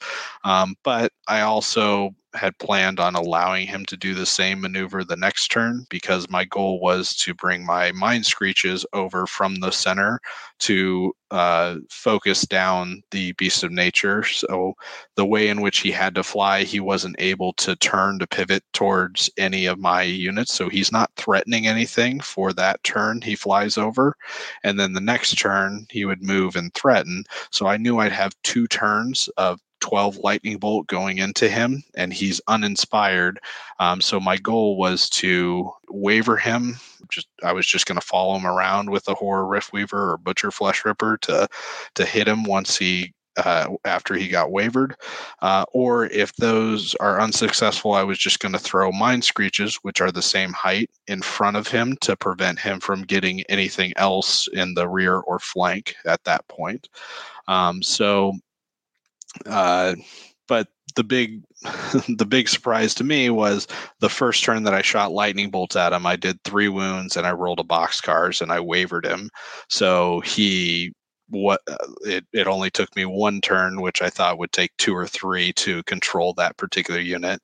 Because after that happened, I already had a Horror Riftweaver just facing right at him. So the only thing he could do was just turn to take the front charge from that. And I was able to just keep wavering him and holding him on the ground there for the next 2 turns, and picked him up in the end. Otherwise, it was a very tactical game, very well played by Keith, movement wise, very crisp and clean. I would say the only mistake that Keith made was I was able to get, it was very close, but I was able to get a troop of Reapers into the flank of the other Beast of Nature after he had come in and killed a unit. the way in which he reformed, I don't think he was looking at my Reapers. He was looking at the skeleton horde scarecrow horde that was in front of them, and he kept them in his front. But what I was able to do was I was able to just run forward and pivot to where open the door for my Reapers to charge past. So my Scarecrows are looking towards a building and not threatening anything, but my Reapers were able to come in. And that's a dead piece of nature. It actually didn't kill it. I did. Oh, really? Yeah, I did like 10 wounds, which is about average, maybe a couple below. But I rolled really low for the nerve. I rolled like a 3. And so he punched me back and killed me. But luckily, the next turn, I was able to do a mind fog from the mind screeches, and I picked him up off of the mind fog. Yeah. So I was out of range of lightning bolts. Otherwise, I would have done that because he only had 10 wounds. But the mind fog pulled through for me. So one of the few times that I used mind fog successfully on those guys, but it felt good. So what was the outcome of the game, score wise? Yeah, in the end, he only had Moonfang left with a 2-pointed token, and I had a lot of points left because he was just sacrificing unit after unit just to keep the token in his control. I had the win. I got a 24-point win, and I think he got like a 7 or no, he got 2. So he got like a 9-point loss, I think it was. Not too shabby. So where are you sitting right now? Is that puts you at the top? That put me at the top, and I think at this time I was tied with Corey Reynolds. We were sitting just the two of us alone at the top, which go figure, that's who I had to play in my round 5. Corey was playing a Twilightkin list, right? He was. It was actually very similar to Jeremy's Twilightkin list, except for he had Mikael instead of a second Soulbane. A couple other item choices and points throughout there, but going into the game, because I had played against Jeremy and Corey did a denied flank against me, I actually felt very confident in the matchup going into this one. So at this point, I was I was kind of realizing 4-0. I felt like I got a good matchup. I feel really good at this point. I just kind of rode that high and that wave on this game, and this was one of them that was streamed. Sure enough, bottom of turn 1, I get lucky. Good dice rolls always help.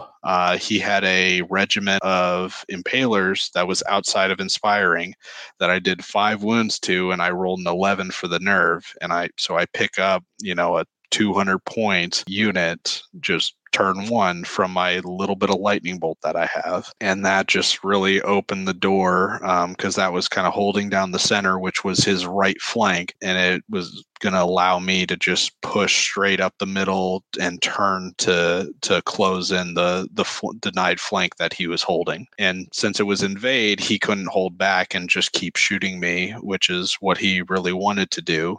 So it really forced the issue and allowed me to take advantage. And I was able to get a couple other kind of tricky maneuvers. I was able to hit an individual that was in the middle of his lines with a Soul Flare unit and overrun into the flank of the Glade Stalkers that were right next to it. Again, it's not a guarantee. I rolled pretty well. I did 8 wounds. I got the nerve test twice that I needed. It just really allowed me to pick up multiple units and trade very effectively. And in the end, he had just a Soulbane hero on Dreadfiend left, and I had half my army pushed across the board. So it was a pleasure playing Corey. Corey's been on my list of players I want to play.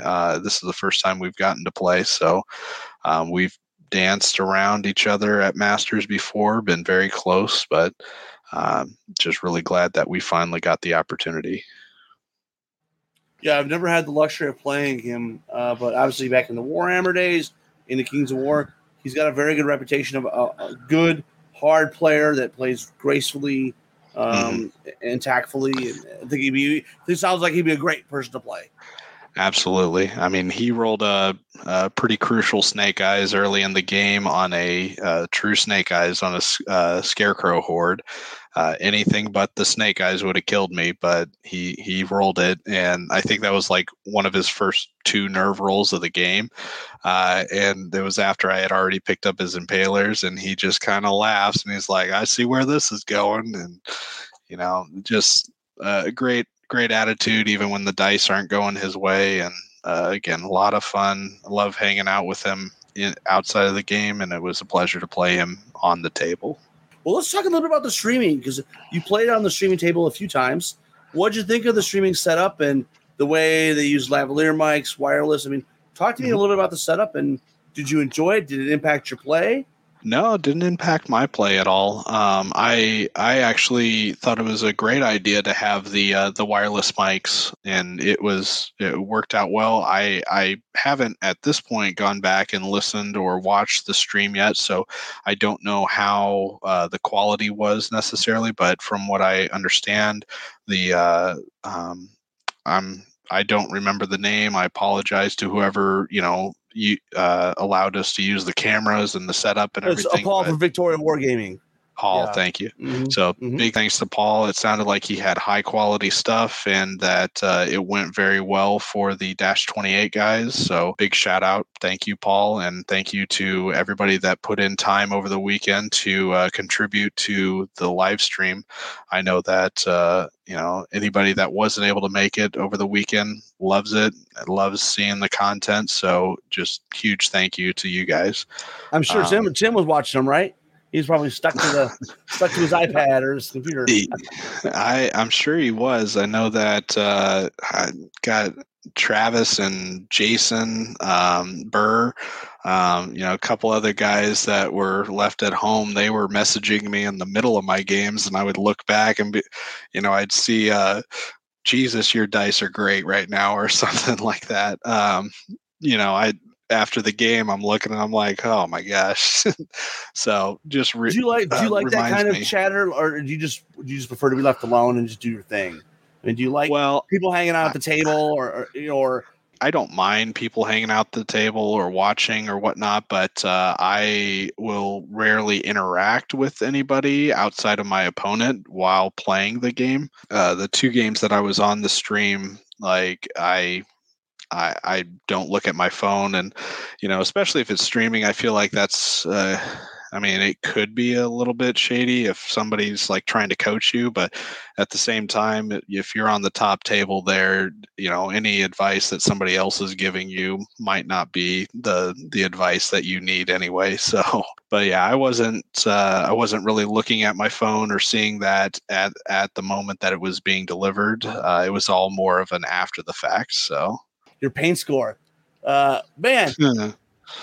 What do you have to say about that? I was more than disappointed when I saw the paint score at the end, which granted was like 2 days after the event that I actually got to see it, and it wasn't in this particular tournament, Masters, it's pretty much the only one in the nation that you go there for the battle purposes. The paints, a lot of people go there for paint. I shouldn't say just for the battle, but the battle's the focus of the event, right? So I went to do well at battle. I know that I have a very well painted army. It was not painted by me. I commissioned it. I know that painting and hobbying is not my forte when it comes to this game, but I do love the aesthetics and the I really respect the people that can do the amazing things they do when it comes to painting an army. So I would rather commission somebody to do a great job on the units that I want to play and want to show off, and then actually paint them myself and do a very, very poor job of doing so. I'm personally not insulted necessarily, but I had it commissioned by Grant Barnes, a guy here, a local out of here in Omaha. And, I got 36 points out of 126 possible, which in my mind just seems impossible for the quality that was done. In comparison, I was in the top 10 painting points at Lone Wolf, which is a very competitive, I would say equally competitive and potentially even more competitive in some ways when it comes to painting and hobbying aspects. So going from a top 10 in that room to a bottom 10 paint score at Masters, just just didn't add up. You scored 18 out of 31, and then what they did was they doubled it up to 62. But you're only getting 36 points. Ironically, had you scored like a reasonable amount, you probably could have taken Paragon as well because you had such a high battle score, and your sports was great as well. I think you finished with 267 Paragon, and the winner had 281. So that's a difference of 14. If you would have scored 7, if you would have scored 25 instead of 18, you would have been in the running for Paragon as well. So just it's just interesting that I think it brings down it hammers home the idea that different rubrics and different paint judges, they have different approaches, and some are more critical than others. Right. And I did reach out to Dan Miner, and I knew reaching out to him that he wasn't the one that did the paint score. And I just kind of asked him for a little bit of insight if he had any, idea or input, if it was maybe a clerical error and there was a typo when it was entered, but it doesn't sound like that was the case. And he, felt it looks like there's a lot of low scores, right? I think he must. I think the paint judge did he was very critical. I think it's the best way to describe it. Right. I mean, the high was, you scored. Oh, I'm looking at the regular paint score before it's doubled. But I mean, I scored 36 when after it was doubled, and Hank Gouge, who finished first, scored 110. Right, because it's doubled. Mm-hmm. So in the end, when it comes to Paragon, that's a difference of 74 points, which is effectively 3 games of battle difference from top to almost bottom.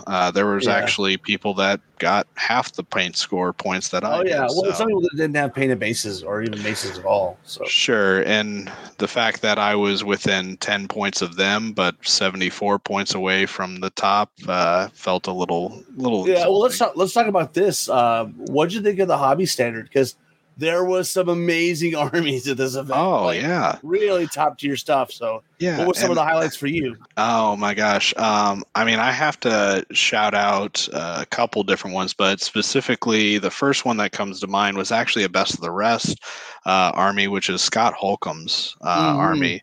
Oh my gosh, his Order of the Green Lady, like the whole display and whatnot, like he was able to get the full thing there with the display board, the backdrop, like it looked like it was actually like a diorama. His display board took like 2 giant suitcases. I didn't even realize he flew with that. I thought he drove with that. Oh my gosh. That's even more impressive. It was all on an airplane. All on an airplane. Oh my gosh. Yeah. Super awesome. I think he might be one of the best players to show movement and dynamic nature of the units. They're definitely not standing in parade form, right? They're charging, they're running, they're jumping, and they're flying. Awesome. Yeah, I love that. And congratulations to him on the player's choice from Best of the Rest. Well deserved. I would say that there were a couple really standout armies. I obviously have to call out Brenton Williams. Now his Ben-Hur display board and army, like it was just gorgeous. It was very well done.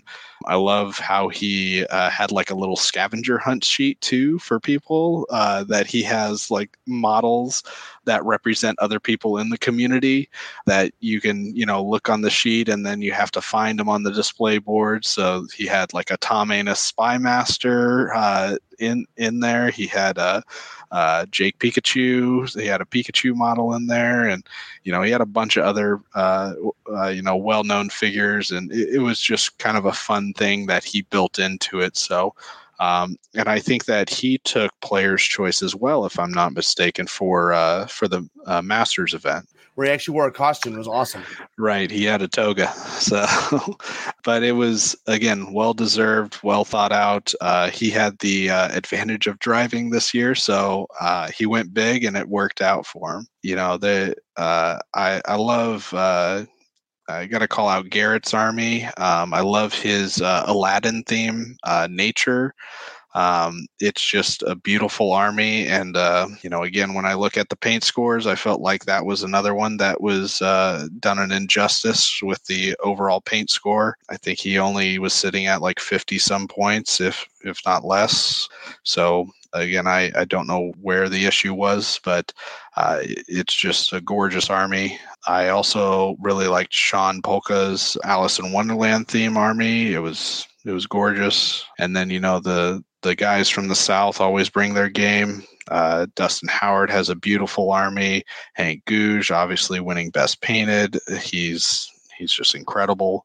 And then even John Green and his Abyssals, I love the work that he's done with that list and that army. So, and I'm sure I'm missing several others. I didn't get a chance to, look at every single army.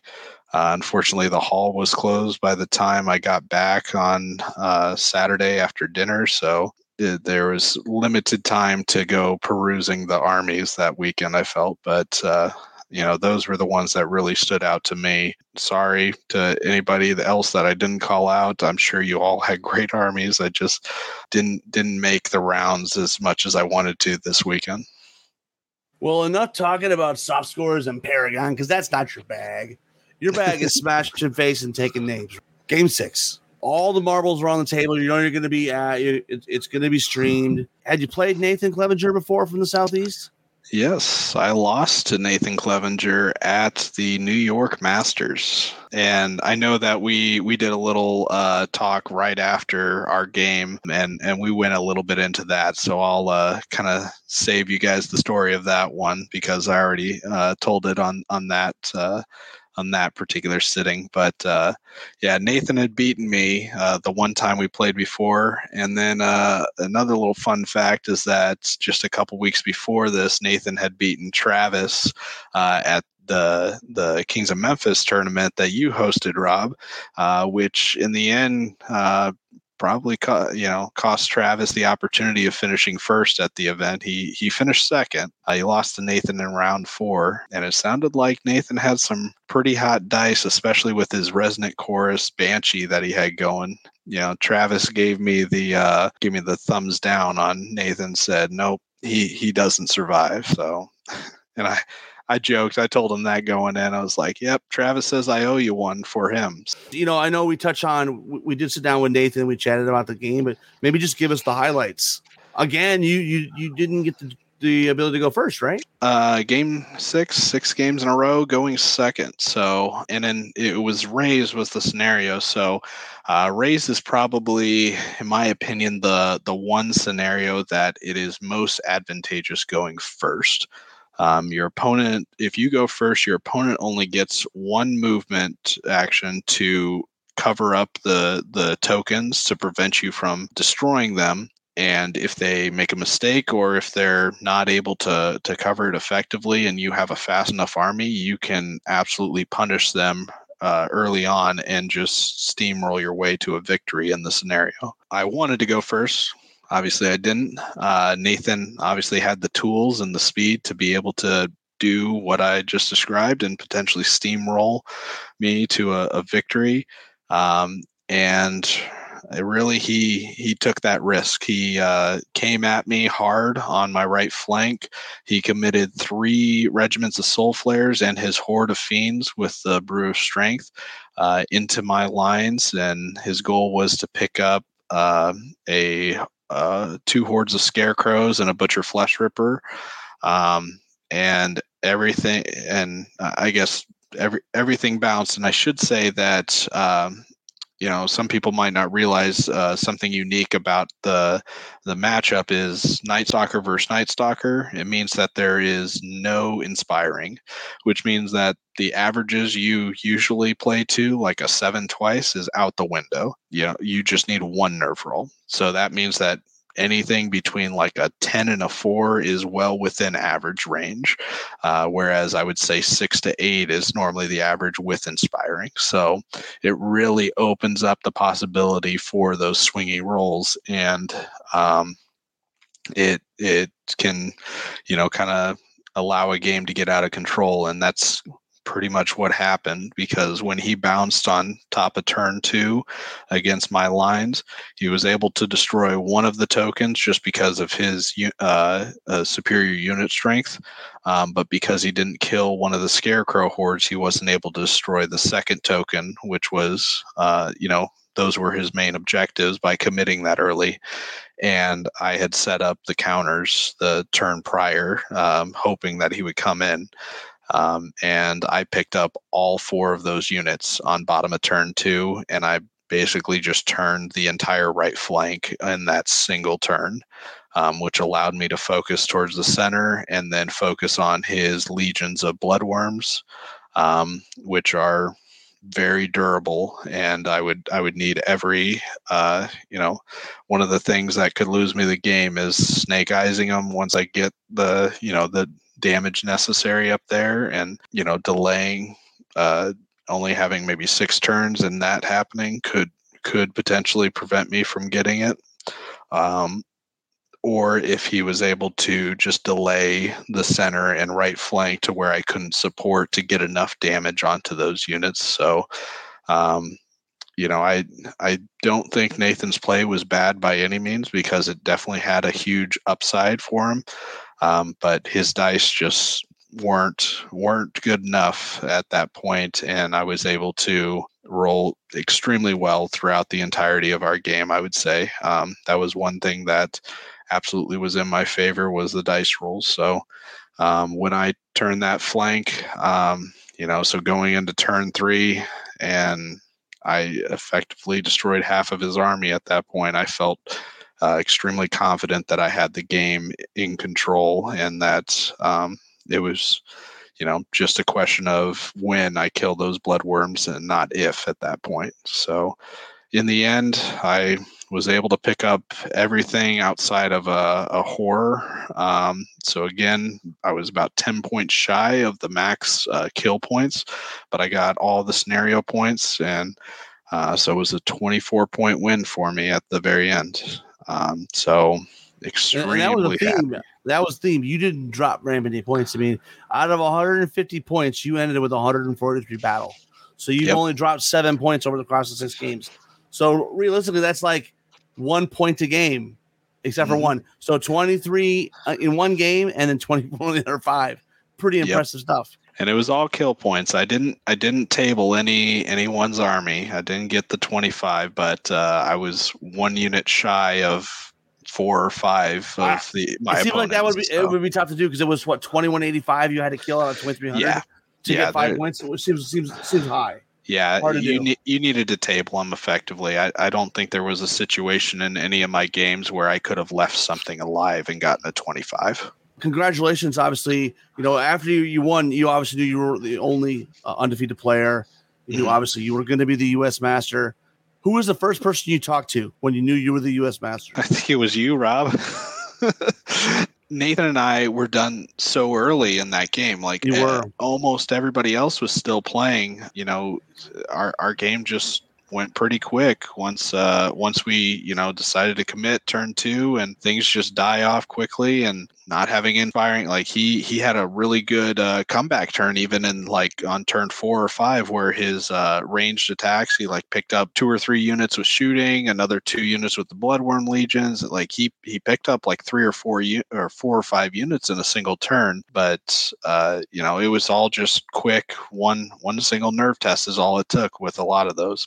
Yeah, I think it was one of those where I sat there, talked with Nathan for quite a bit. We submitted our scores, and there were a couple people kind of standing by and whatnot, but I ended up just walking around to check on my mountain region guys. They look at me and they're like, "You're done already?" And I would say, "Yep." And then I'd have this, grin on my face, and they're like, "You did it." And, Billy and Michael and Tyler, they all gave me a hug. And so I guess I did, go around and talk to the mountain region guys before coming to the table. But I think the first person I really, people I really talked to about the game was on the Countercharge podcast. So battle points, 143 points, amazing finish, Adam.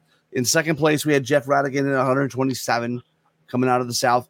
Bryce Clark, out of Middle Tennessee, had 123 points. You know, I think he was playing Forces of Nature. I don't think people were just he's not been on the scene, but he is a disciple of Dustin, and he's a great player. And I think he got some people out. Keith Conroy and Corey Reynolds both scored 100, and Michael Ireland all scored 122 battle. And then we have Nathan Clevenger and so even losing that last game, he only dropped, just a few spots, and Nathan finished with 121. So what an amazing finish. And, shout out to Matt Carmack, who was one of your ringers for the Mountain Region, 112. And then Andrew Minton out of Oklahoma, 107 points. Man, if you could just get a few more Andrew Mittens on the team, you guys would be a winning. You guys could take this thing out. Haven't you heard? We got a few more tools than Andrew Minton. We got a winning team, I think, next year, Rob. I'm going to say it here. We're going to dethrone the South because we got myself. I mean, if Andrew does what he did this year, we got Travis Tim. I mean, he's going to be my vote for Masters next year. I'm not voting for myself. You got Garrett and Michael that kind of finished middle of the pack too. So you got a lot of strong players. We got Jeff Swan. He's out of Colorado now. You guys better watch out. We're coming for you. Now that it's all over, done and dusted, what are your thoughts? A few days removed from it, is it sunk in? Mm-hmm. I think it's kind of finally starting to get there. I definitely just was happy to have done as well as I did, the first night, Saturday night or Sunday night, and then, traveling home on Monday, great traveling home and getting all these notifications and congratulations from everybody. So big thank you, and I really appreciate it. And then, back to work on Tuesday, Wednesday. So it's one of those things where I think it's finally sunk in, and I think the main thing that made it sink in was I got added to a private group message that includes only the previous masters. And, they're congratulating me, but then also giving me tips like, well, you got the target on your back now, bud. Just watch out. Everybody's going to be gunning for you. And, so they're really great bunch of guys. Chatted for a while about different things, even outside of Kings. Just really appreciate the support and the congratulations from the community as a whole, and really appreciate my my local guys and everybody that puts up with playing me on a regular basis. I couldn't have done it without all you guys. So big shout out to Travis and Billy here, locals, and everybody that I play on UB. So really appreciate you all. Yeah, I just very happy. Still just can't stop smiling about it. What's your advice to those young people? They're inspired by your victory and they want to join the ranks of being a U.S. Master. I think the main thing I'd say is just reach out to me. I'm open to playing on UB, and if we're going to be at the same tournament, we don't necessarily have to challenge each other, but a lot of times I get in, Friday night in time, we could, maybe get a game in or something. Like if you're new to the community or maybe a lesser known part of the community, just everybody in the community is great. It's not just, you don't have to just reach out to me. You can reach out to pretty much anybody that's a well-known figure in this community, and they'll point you in the right direction or, help you out themselves. So I love talking Kings of War. I love looking at lists. I love playing games, discussing games afterwards.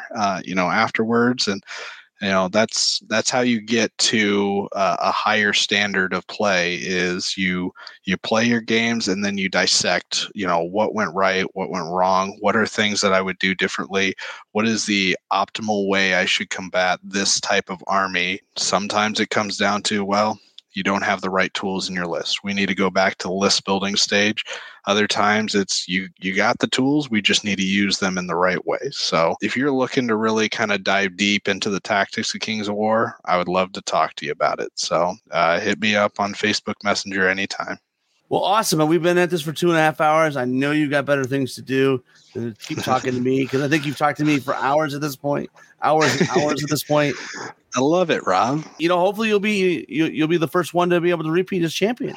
And that's a question. Are you going to bring the same list? I don't know. We'll see. I don't have any plan. I don't have the desire to be bringing this list for another year's worth of tournaments. So I will definitely be changing it up, hopefully in the near future here. It might show up at Lady. It might show up at Iowa GT, but I hope it doesn't show up anywhere else after that. So we'll see, because honestly, I had I was really close to changing the list right before Masters and not playing Night Stalkers at all. I had a Sylvankin list that I was just salivating over, but it had greater air elementals, so I won't be actually making the army at this point. But at the time I was thinking for Masters, man, this is, even more nasty than my Night Stalker list, but I didn't pull the trigger on it, obviously. So yeah, we'll see what's next. And I know a couple of previous Masters have returned with the same list, and I think Keith, just this year returned with a very similar list, maybe not the exact same list. And he did extremely well. What was like top 5, top 8? Who knows? I might bring it back. I might be on to something different that I think is, maybe just showing off other talents or skills in an army list that I enjoy playing more. So we'll see. We got a whole year. Well, fantastic. Adam, thanks for joining us. And if you want to take us out tonight. Yeah, thanks, Rob. And everybody else, thanks for listening, and keep countercharging. Thanks for listening. And we'll see you next time on Countercharge. Please let us know what you thought of the show by emailing us at counterchargepodcast@gmail.com, on Twitter at countercharge15, or by commenting on the Countercharge Kings of War podcast Facebook group. If you enjoy the show, you can help others find out about it by leaving positive reviews on iTunes. Until next time, keep countercharging. Music is a composition of Kevin MacLeod and is licensed under Creative Commons.